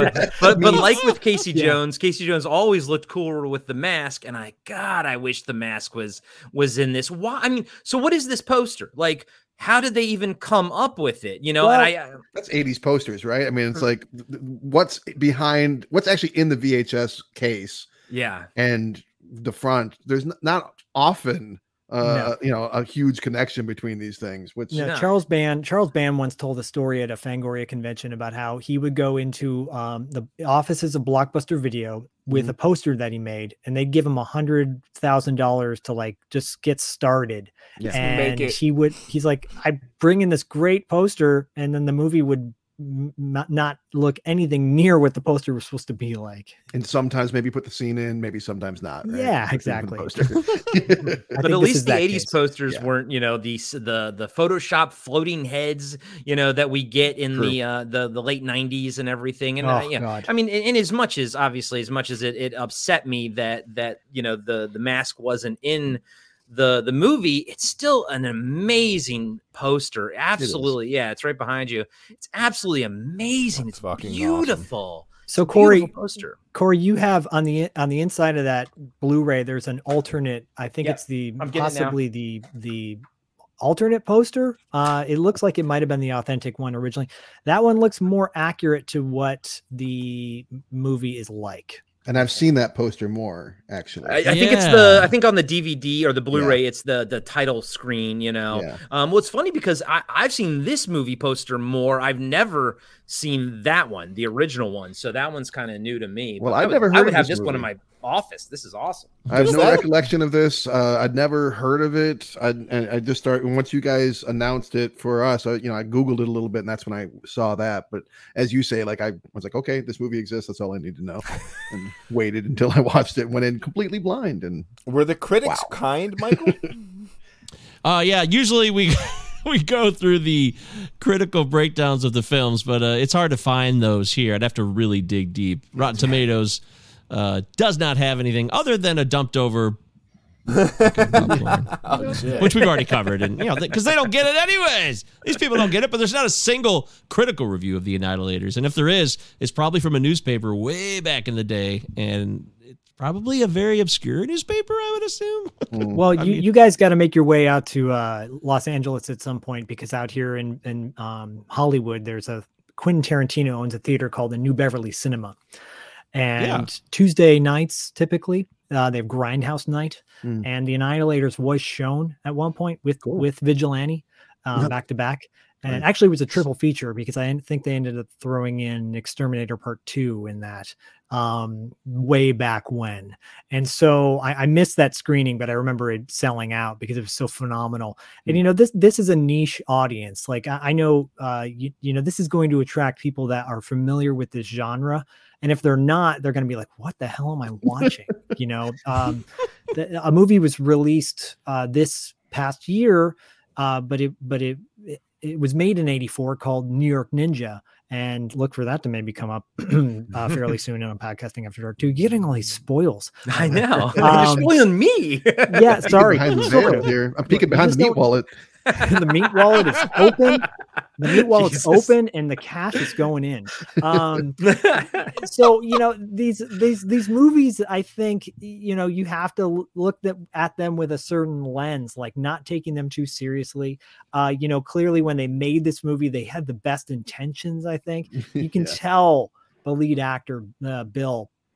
You know, he so wants this to be like a vehicle for him to carry on and be the next Tom Atkins, you know, and Garrett Graham clearly does not give a shit whatsoever. Garrett Graham's like, "Where's my cocaine?" Like, I'm here for fun, guys. Yeah. Don't give a shit. And then the director's like, "You're here for fun? Well, we're going to kill your character by some like little kid walking out with short shorts on." You know? So by the way, that was shame on that one. Shame on that mom, by the way, that let her kid wander out during a gun battle. Where's my mom? So I started watching this movie, and at first I'm like, "What am I? What are they making us watch? What are these assholes making us watch?" Pretty much. I texted Eric and Mike, "Jesus fucking Christ!" And they're like, "What?" Yeah. I'm like, Should we make them change it again? but I'm, you know, and I'm watching it, and I'm like, "Oh man, I can." And then I'm like, you know. I'm kind of starting to get into it. By the time it gets to is that how you get into something? Yeah, that's me slowly getting into something. Beavis and Butthead style. It's Yeah. like sort of revving up a little bit. Yeah, just kind of like sitting there like, and by the time we got like an hour in, it took me a while. But when Woody goes and takes like a flying kick leap at the two people that are attacking the old homeless lady, like into some boxes, and then turns around and has like kind of a genuine moment where there's like a homeless vet guy like helping a homeless lady. I'm like, God damn it, they fucking got me. They finally, I'm reeled in. I'm officially on board. He doesn't even kick him though. He just throws his body into those two dudes. He like You know what? them. Yeah. It reminds me of the Flyboy in Dawn of the Dead. Flyboy in Dawn of the Dead when he like throws himself at the zombies or something, or at the bikers, I think it is, or something like that. Yeah, it looks like there's someone off screen throwing him at them. Basically. Yeah, dude, I don't know much about basic training, but over at Paris Island, are they doing like pro wrestling diving jump kicks? Like, how are they training these motherfuckers? Well, Sacrifice the body first. Shout out to the Millennium Falcon toy that was in her cart, though. My God, if I could go back in time and take that, that'd be awesome. Yeah. Figure that out. And it looked new too. It didn't even like look dirty or anything. And I was like, "You bastards! You bought that new and just opened it and put it in there, didn't you?" Oh, those things were fucking everywhere back then, 1985, right? Yeah, taking it for granted. Yep. Well, you nailed it. You nailed it, like Zach. Like, it takes a few minutes to know what you're getting into. Travis, you touched on it as well. Like, it reminded me of our Blood Diner episode. Like, you know immediately what you're dealing with, and you were either going to be like, "This is fucking stupid, I'm turning this off," or you're going to settle in and just, you know, have fun. And that's what they were doing in the 80s, man. They were fucking just trying to have fun and entertain. I remember one of the first scenes, like the townspeople. This is how they literally describe the quote-unquote chaos that's been going on because of this dangerous gang. They've been turning over sofas and chairs. Like, yeah, I noticed that. And that, like, holy shit! Like those old, like the business owners, like, oh, some of them were so bad, and like Chamber of Commerce. Yeah, you know, and they stammered on their line deliveries, which kind of gives credit or credence to the fact that like it's probably was one take and everything. I was like, oh, like try to say your lines with a little bit more confidence and not like put a question mark behind everything, you know. But that is also what makes it so interesting, you know, like the fact that like nowadays, like every movie, every single TV show has a gazillion actors and people behind the scenes, and the credits roll for like 45 minutes on all these things. There's just there's no room for error in anything that we watch nowadays. It's so refreshing to go back and watch these older movies where, yes, it's because it's a lower budget, but Zach and I talk about it too. It's like you can also sense that behind the scenes they're having a good time just making a movie, and it's like, you know, it's probably only about 50 people working on it versus like 500 people that work on you know, anything. Like I was joking to Zach. Oh, what were we gonna say? No, please continue. I'm sorry. I was joking to Zach. We were watching. Was it Vice Squad? What was the one that Neon Slime was in? Vice Squad, yeah. Vice Squad, yeah. And like the Great end movie. credits, you know. So Wings Hauser sings Neon Slime on Vice Squad. It's a great song. But the end credits like only last long enough for that song. And I was like, it's like 2 minutes. It's like, it's amazing. Whereas, you know, you watch a TV show, a Marvel TV show, and the credits go for 45 minutes. So I just, for some Longer reason, than the episode. Than the episode itself, you know? And I like the fact that not everything is perfect. And because of that, we can revel in these micro moments of wonderfulness, like Woody having that tender moment with the homeless lady and everything like that. You're like, the rest of the movie is like so bad in a good way that you're like, oh, this is too good to be in this movie. But that's what makes it so awesome, you know? Perfect. Exactly. How much of this film was shot at night? I mean, all Very this little. like crimes going on during the there you go. Oh, That's yeah. right, Zach. Yeah. Well, the sun is free, so The sun's free, not for long. No. Yeah, it's true. wait No, till you're right. Elon Musk gets his hands on it. So Hey! there's a big reveal at the end, like a big kind of who is this helper, right? What's it called? Hold out Harry. Happy Harry Hard on. Oh, or something? yeah. Popeye, see- aka Popeye. Hold out Harry. Hold out So- Harry. You know, like I said in the opening, I hadn't seen this movie since I was a kid, and so I forgot about a ton of it. And I'm watching it, and I see the little feet shuffling and getting in the drug van and driving off, and they're like, "Oh, that's Hold Out Harry," and I'm thinking, they're not following up with this, right? They're dropping this plot.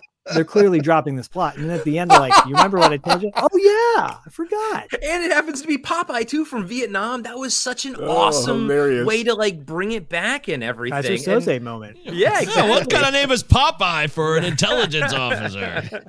Dude, Hey, He must have big forearms. And shout out to the villain's death, man. He gets kicked off the roof and lands on top of a flaming car. I was like, yeah, Boy, that's boy. awesome. What I loved even more than that is like before he kills him, he's like, "You're gonna go to jail for what for what you've done." And the guy's like, "No, I'm not." He's like, "Well, then fuck it, I'm gonna kick you off this motherfucker." No. It's like, You why know- are you standing right next to the ledge anyway, guy? I've seen What we like say means legend. I've seen some great like plan scenes in movies, like where they plan out what they're gonna do to like Yes. take on like the big Act 3 maneuver. I have yet to see until tonight when I watched it 3 Matchbox cars on a table. That's it. Cold. And That's all they did. They keep saying it's like Hogan's Alley. It's Hogan's Alley. It's Hogan's Hogan's Alley. Alley. You It's played Hogan's that Alley. game It's on like- Nintendo.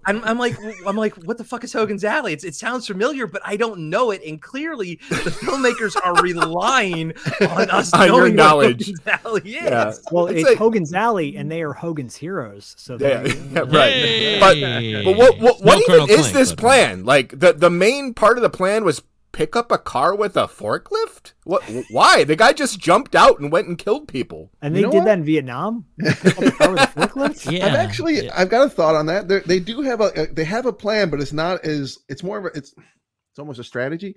To me, the main theme of the movie is self-empowerment through learning self-defense. Right? They go through and they teach the whole neighborhood, Chamber of Commerce, everybody. Here's how you can defend yourself. And like you see when they're like defending the town or whatever, that actually everybody, for the most part, is actually protecting themselves, which is pretty cool. Actually, Yeah. I thought that was That's one of the things I really liked about the movie and that I didn't see coming. Same. I thought they were just gonna, kick ass and take names. I didn't know that they were gonna train the whole town, a la Seven Samurai type of thing, and that was really, really cool. And then it all comes back. All the moves that they teach Montage comes is back. great. Yeah, the montage the is broom great. swipe, sweep The the legs broom thing. swipe comes back, but the best was the pencil. The pencil. The kids did the pencil. And I was like, that's fucking kids. brutal and awesome.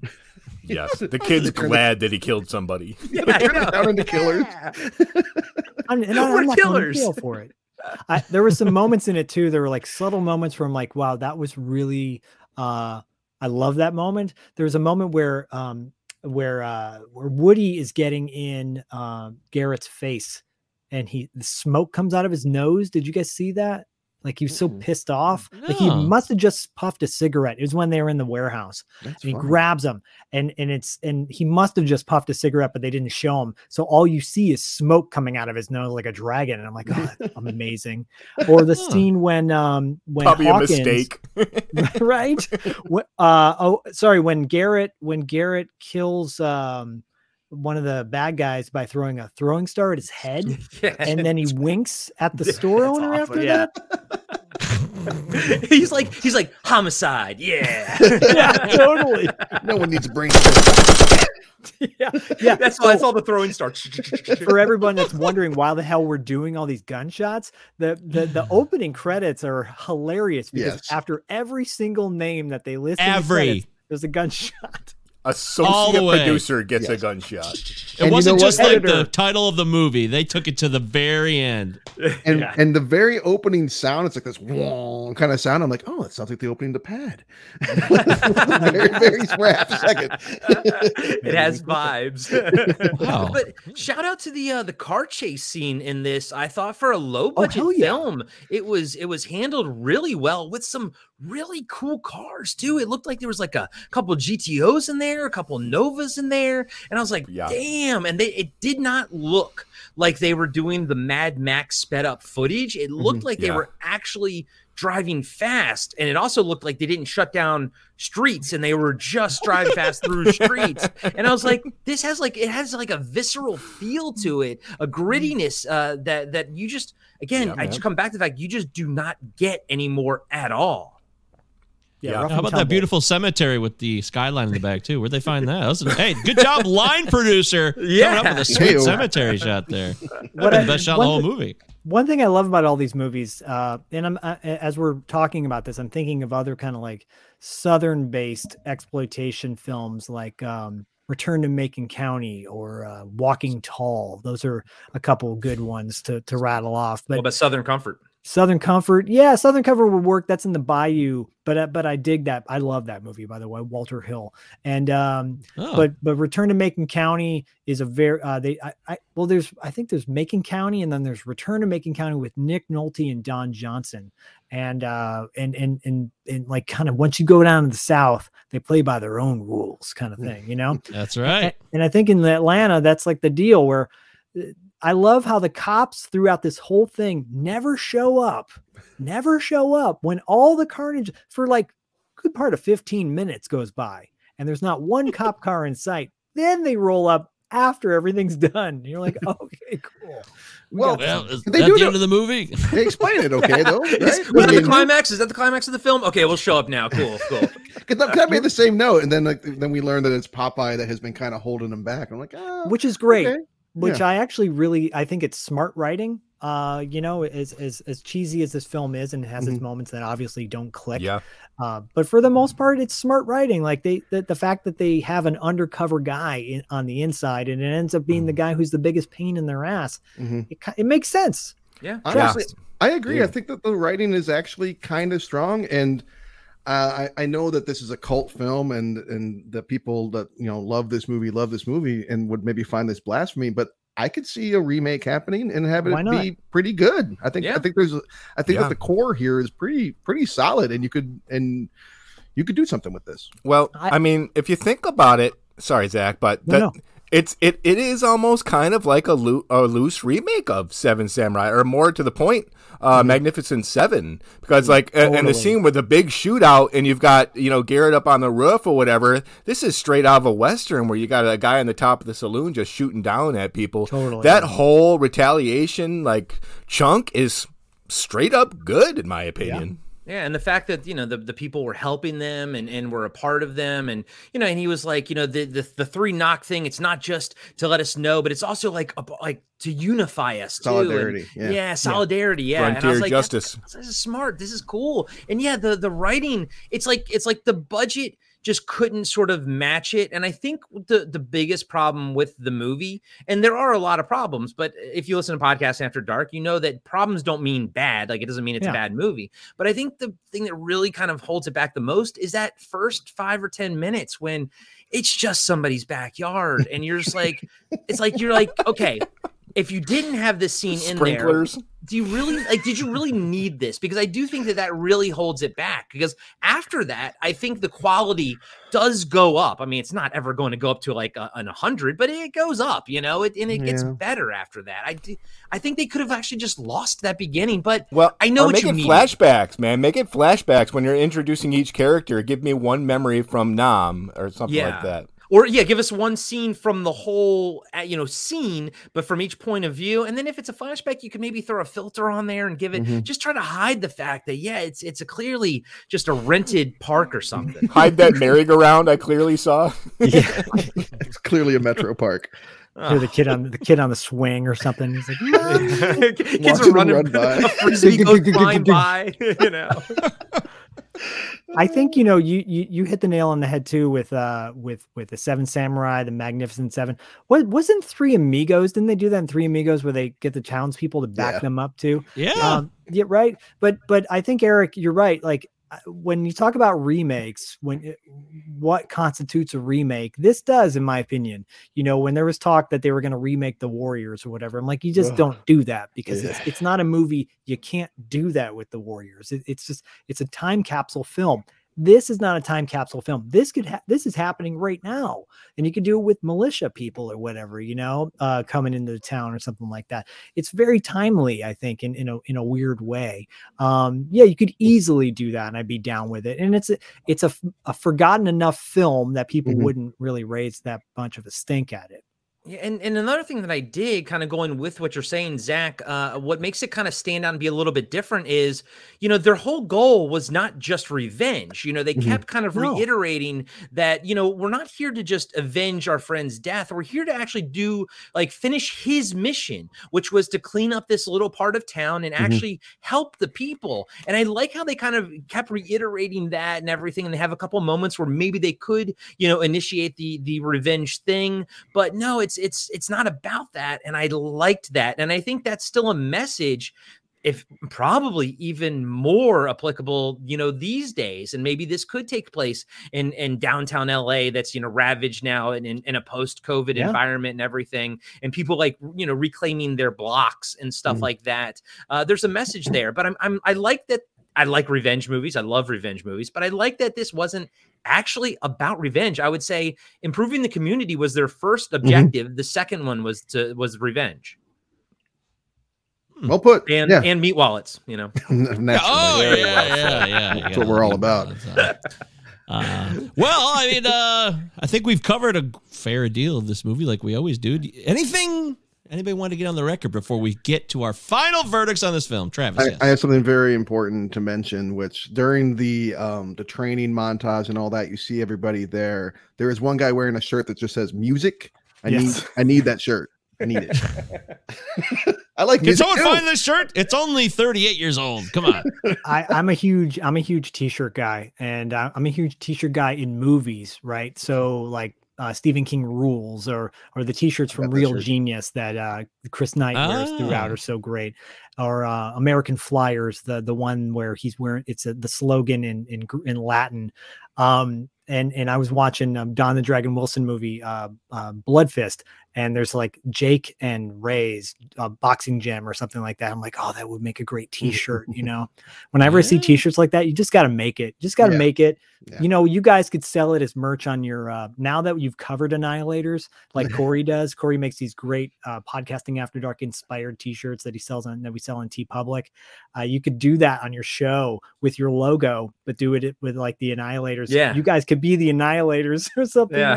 That is a great idea. And I have to ask you about that too, off air. That sounds very promising. So far we have Cinema 9 shirts, and there's only 3 of them. Well, we can make more if people want them. Apparently, you got to make 10 designs on TeePublic to get like people to just type your name in and they'll find them. But whatever. Oh, okay. Oh, is it 10? Because I feel like we have like just like 8 or 9 or something. We're so close, dude. Yeah, we're so close. So close. It's close. Very close. Okay. Yeah. Everybody good? I just want to throw out the only other note that I had was Joe's dad was the best actor in the entire movie. God damn, he was and good. everything. Yeah, Joe's dad. I teared up. Yeah, I know. And I want to track. Did you notice that milk was more expensive than cigarettes? In that? I did notice that. I'm like, what the gallon? I mean, why does it cost the same as it does now? There's a milk shortage back in '85. I noticed when one of the gang members ripped open that classic Cheetos bag from the 80s, the blue Cheetos. Yeah. Cheetos has changed completely since 1985. Side note, do you guys remember Planters peanuts? They used to have the cheese balls in a can. Oh yeah, the can. Yes. Yeah. Oh yeah. My grandpa used to have those with 7-Ups in a glass bottle in his bar all the time. Amazing. Okay, Michigan guys, you do you remember Verner's? Oh, of course. It's still proud. We're very proud of Verner's to this country, day, bro. Hell yeah, That's Fago and That's Verner's. Fago rock and ride, baby. Yeah, if you get sick in Michigan, you're having warm Verner's. Verner's it doesn't work at all. Flu. It's just pure sugar. It's not going to make you feel any better. But But let it somehow get that's flat first. Get it room temperature and flat, and then it's going to heal you.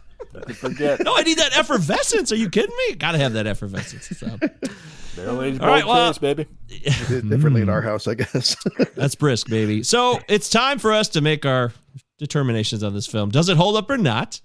Boy, who wants to go first? Does anyone want to go first? Is anyone chomping at the bit here? I'll go first. Oh, brave soul you are. Based, How about does that? it hold up? It's such a hard thing to say because does it like based on what, right? This is a unique version of this, Zach, for sure. And that's why, actually, probably one of us should have gone first to set the tone here to give you guys. Because that, how about I'll go first? I'll go please, first. please do. Yeah. So this film has everything that you guys described. It's funny at times, but it does flit into a very specific type of film. So to not understand that means that you're really not paying attention. Maybe you don't know film history. Maybe you don't understand how genres work, and that's okay if you don't. If you're just hot takes. if you're just chill, if you're Throwing just, all the audience under the bus right there. And also, Yeah. fuck you. I know everything and you know nothing. This film is available on Tubi. That's how I watched it. So if you have Tubi, it's all God bless free. Tubi. YouTube. Yeah, that's great. These guys have been talking about Tubi for 2 years, and I finally used it for the first time. Cool. So there it is. Look at me. I'm all grown up in the world. Look at me. And it's dumb, yes, but it actually has some points about it that you do go, oh, that's pretty cool. The community coming together and fighting for a common cause. And there's not a lot of...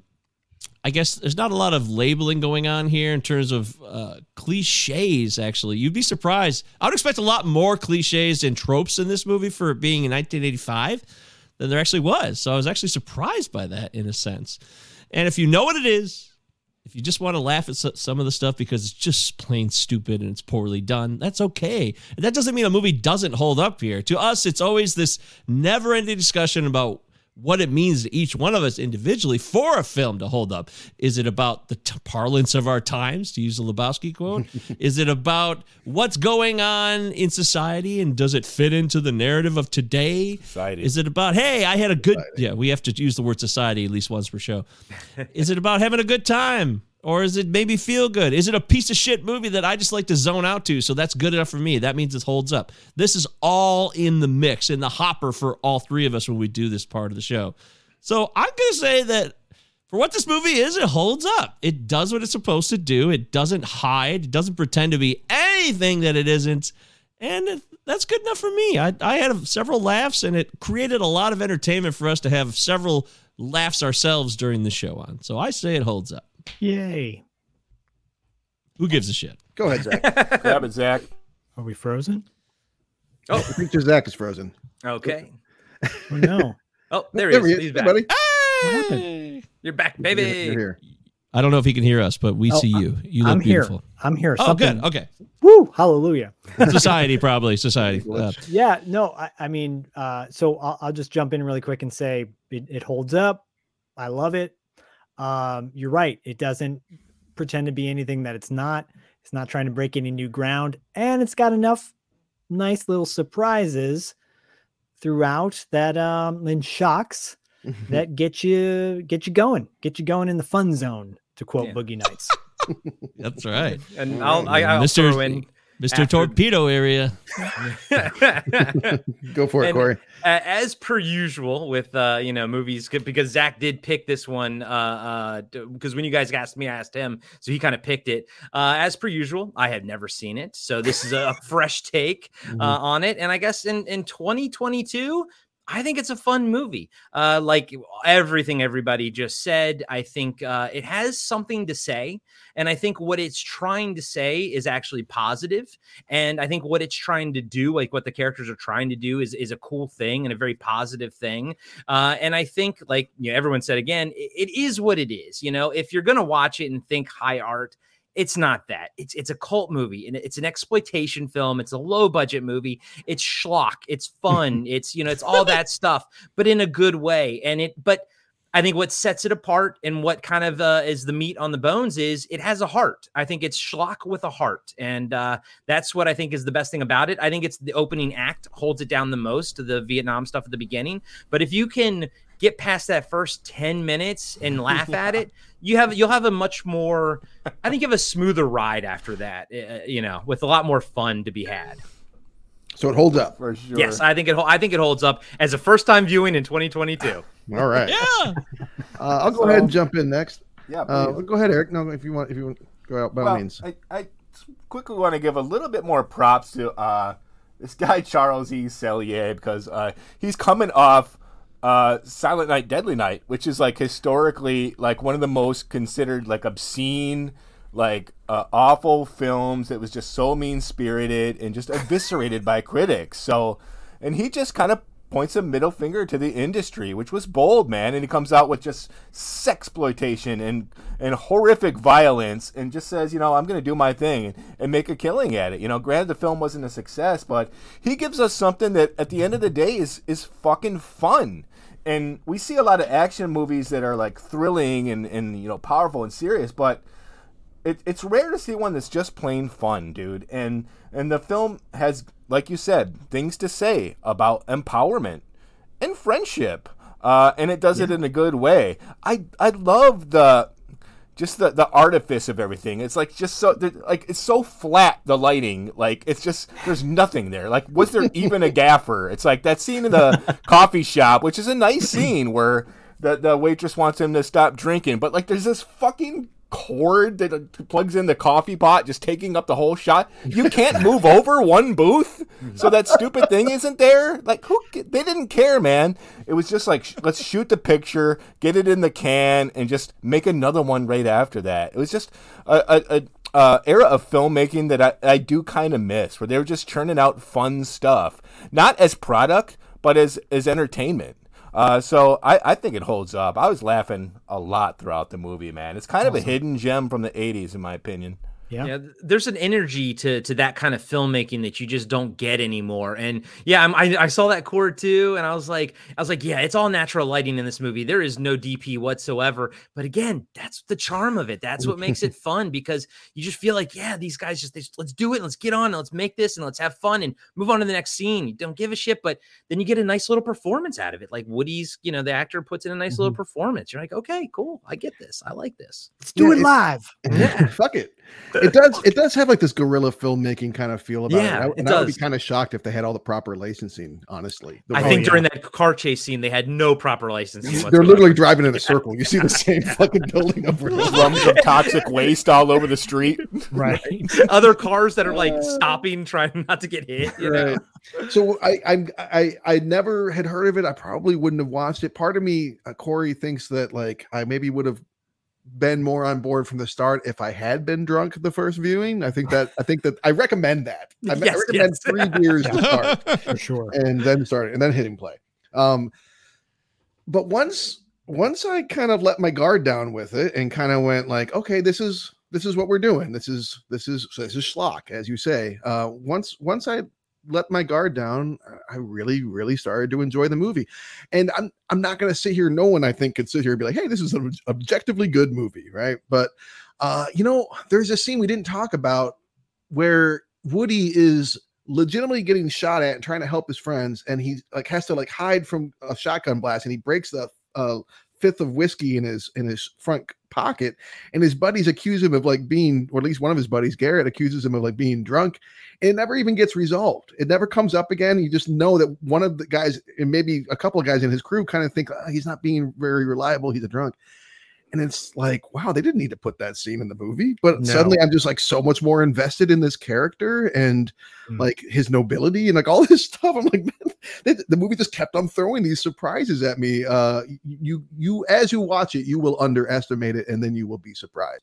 I will say that this movie gladly holds up, and I'm really glad that you guys chose it and picked it for us, and that you came on our show and talked about it with us. So right on. Thank you. 5 holds up has to be a record. Wow. I don't know if we'll ever top 5. You're right. Well, next time we have a sign. Yeah, man, we want you back by all means. Oh yeah, I mean, of course, you have a pass for life here. We really enjoyed this. This was, you guys have a lot of laughs. Everything that you hear about when you listen to their show was just on display in real time, live on YouTube here. And it's the same human beings that I thought I was going to get from the show. So that's what I ask for, and that's what I demand. And thank you for doing that, because it just makes it natural. You guys are natural. We're natural.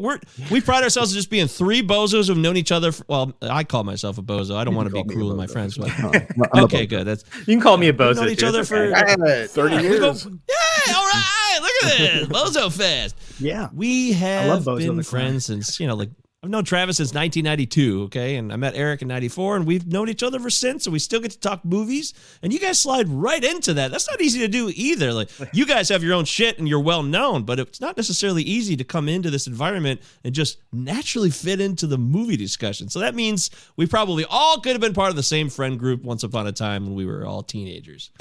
I think that's a very true statement right there. Is Zach Paul? No, there he is. He's back, baby. I was counting the money in my meat wallet. So. We're not going to hear the end of that anytime soon. Oh man, thanks for really locking in on that one, guys. I really appreciate that one. Yeah, I hope that carries forth back to Podcasting After Dark. It's got to now. But I mean, thank you all so much for having us on the show. You guys produce a fantastic show. Yeah, I very much enjoy it, and I think you guys are a lot of fun to talk to, and I look forward to doing more crossover stuff, having you guys on our show in the future, and doing more stuff like this. You guys are a lot of fun, but mad respect as fellow content producers and everything. Mad respect. Thank you, Steven. Thank you. Mad respect as content producers, and just you guys are crushing it, and you guys put on such a fun show, and you guys are awesome, and you guys were so much fun to talk to. So thank congratulations on 100 episodes. Seriously, thanks, man. Yeah, I'm not I don't mean to. This is 100% true. I've done a few other podcast appearances before, and this by far takes the cake as being my most fun. So sweet. Thank you. This was very. You guys run a tight ship, and appreciate that. And we don't talk over each other, and it's very homogenous. So yeah, you guys were great. And you're right. We kind of gave you a preview of what we do on the show, but that's just who we are. We're just talking shit and telling stories. So we're all just talking, guys. That's all we're doing. This is just John. Well, I'm working out while we're talking. This is what we do, and it's who we are. I'm actually on a treadmill while we're talking. That's why I'm doing It's very obvious. Meat wallet. Yes. Oh God. Okay, the show's off the rails. So there it is. Obviously, these guys are from Podcasting After Dark. In case you didn't know, if you've been around this long, and if you're watching at a replay too, make sure you're connected with them on standard podcast platform of your choice. I assume you can find it anywhere there's podcasts available. And of course, there are a plethora of other shows which we've mentioned, and we'll add that to the description as well. Before we go, we have to do what we always do. You guys get to stick around for a Cinema 9 ritual. We got to choose next week's movie of choice, and that means it goes back to the top of the order, which is Travis Roy. You have control of the board. What will we be doing for episode 101? 101. That's awesome. And thank you so much, you guys, Zach and Corey, for your kind words and for being here.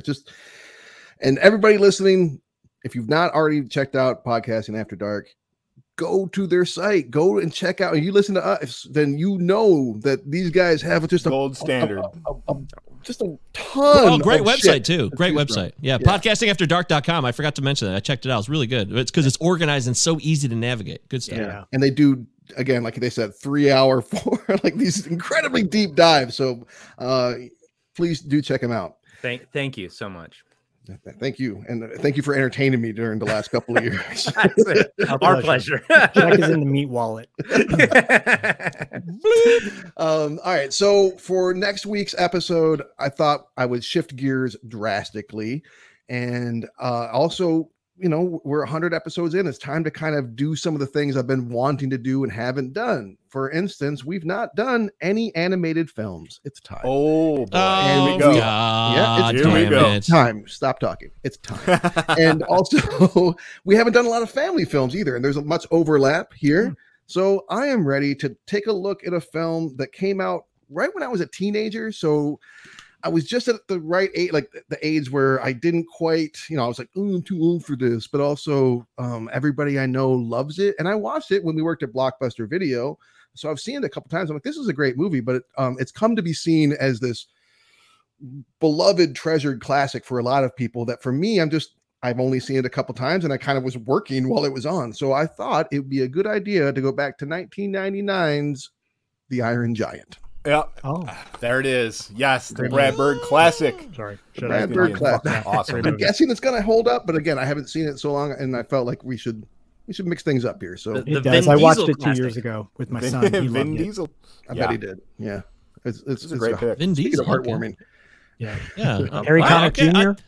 Yeah. Ooh. Yep. And I want to see Jennifer Aniston. Yep, Is that Jennifer right? Aniston. Okay. Oh, she was the mom. Oh, no, I haven't. She's the mom. I haven't seen Christopher that probably McDonald? since 1999 too. Yeah, same. Oh, Shooter I can't wait to McGavin? listen. Yeah, Shooter McGavin. Yeah, Shooter McGavin. Yeah, he's in it. Christopher McDonald. But fun right. fact, I met him in LA at a bar. I just kind of said hi to him, and No way. I have the same birthday as he does. Oh. He's February 15th, just like me. Oh, that's my sister's birthday and my grandmother's birthday. That's Well, so happy belated birthday to your sister and your grandmother. I will tell them you said so. I said it's a meat wallet. It said happy. No, I won't take the next step and start calling you that. I'm just kidding. Please do. Please, And- that's fine. and I'm making the shirt as soon as we're done with this. I'm making the meat wallet shirt. Yeah, who gets copyright on Meat Wallet's shirt? It's on our show, but Corey said it, so That's okay. your awesome. I'm giving it to you guys. You guys can have it. That's great. So there it is. I've never seen the Iron Giant. I've already heard jokes in movies that I've watched about people who are grown-ups crying about the Iron Giant. Right, so the I Ted know it's Lasso going to be very stuff, tender. The Ted Yeah, Lasso so scene is what brought. I'll look forward to checking out a new movie for me. Yay, woohoo. All right, there it is. We did it. It's in the can. Thanks to Podcasting After Dark, Corey and Zach, for myself, Michael Govier, Travis Roy, Eric Brancham, Zach Schaefer, and Corey. We're out of here. Catch you next 100 episodes. Woo!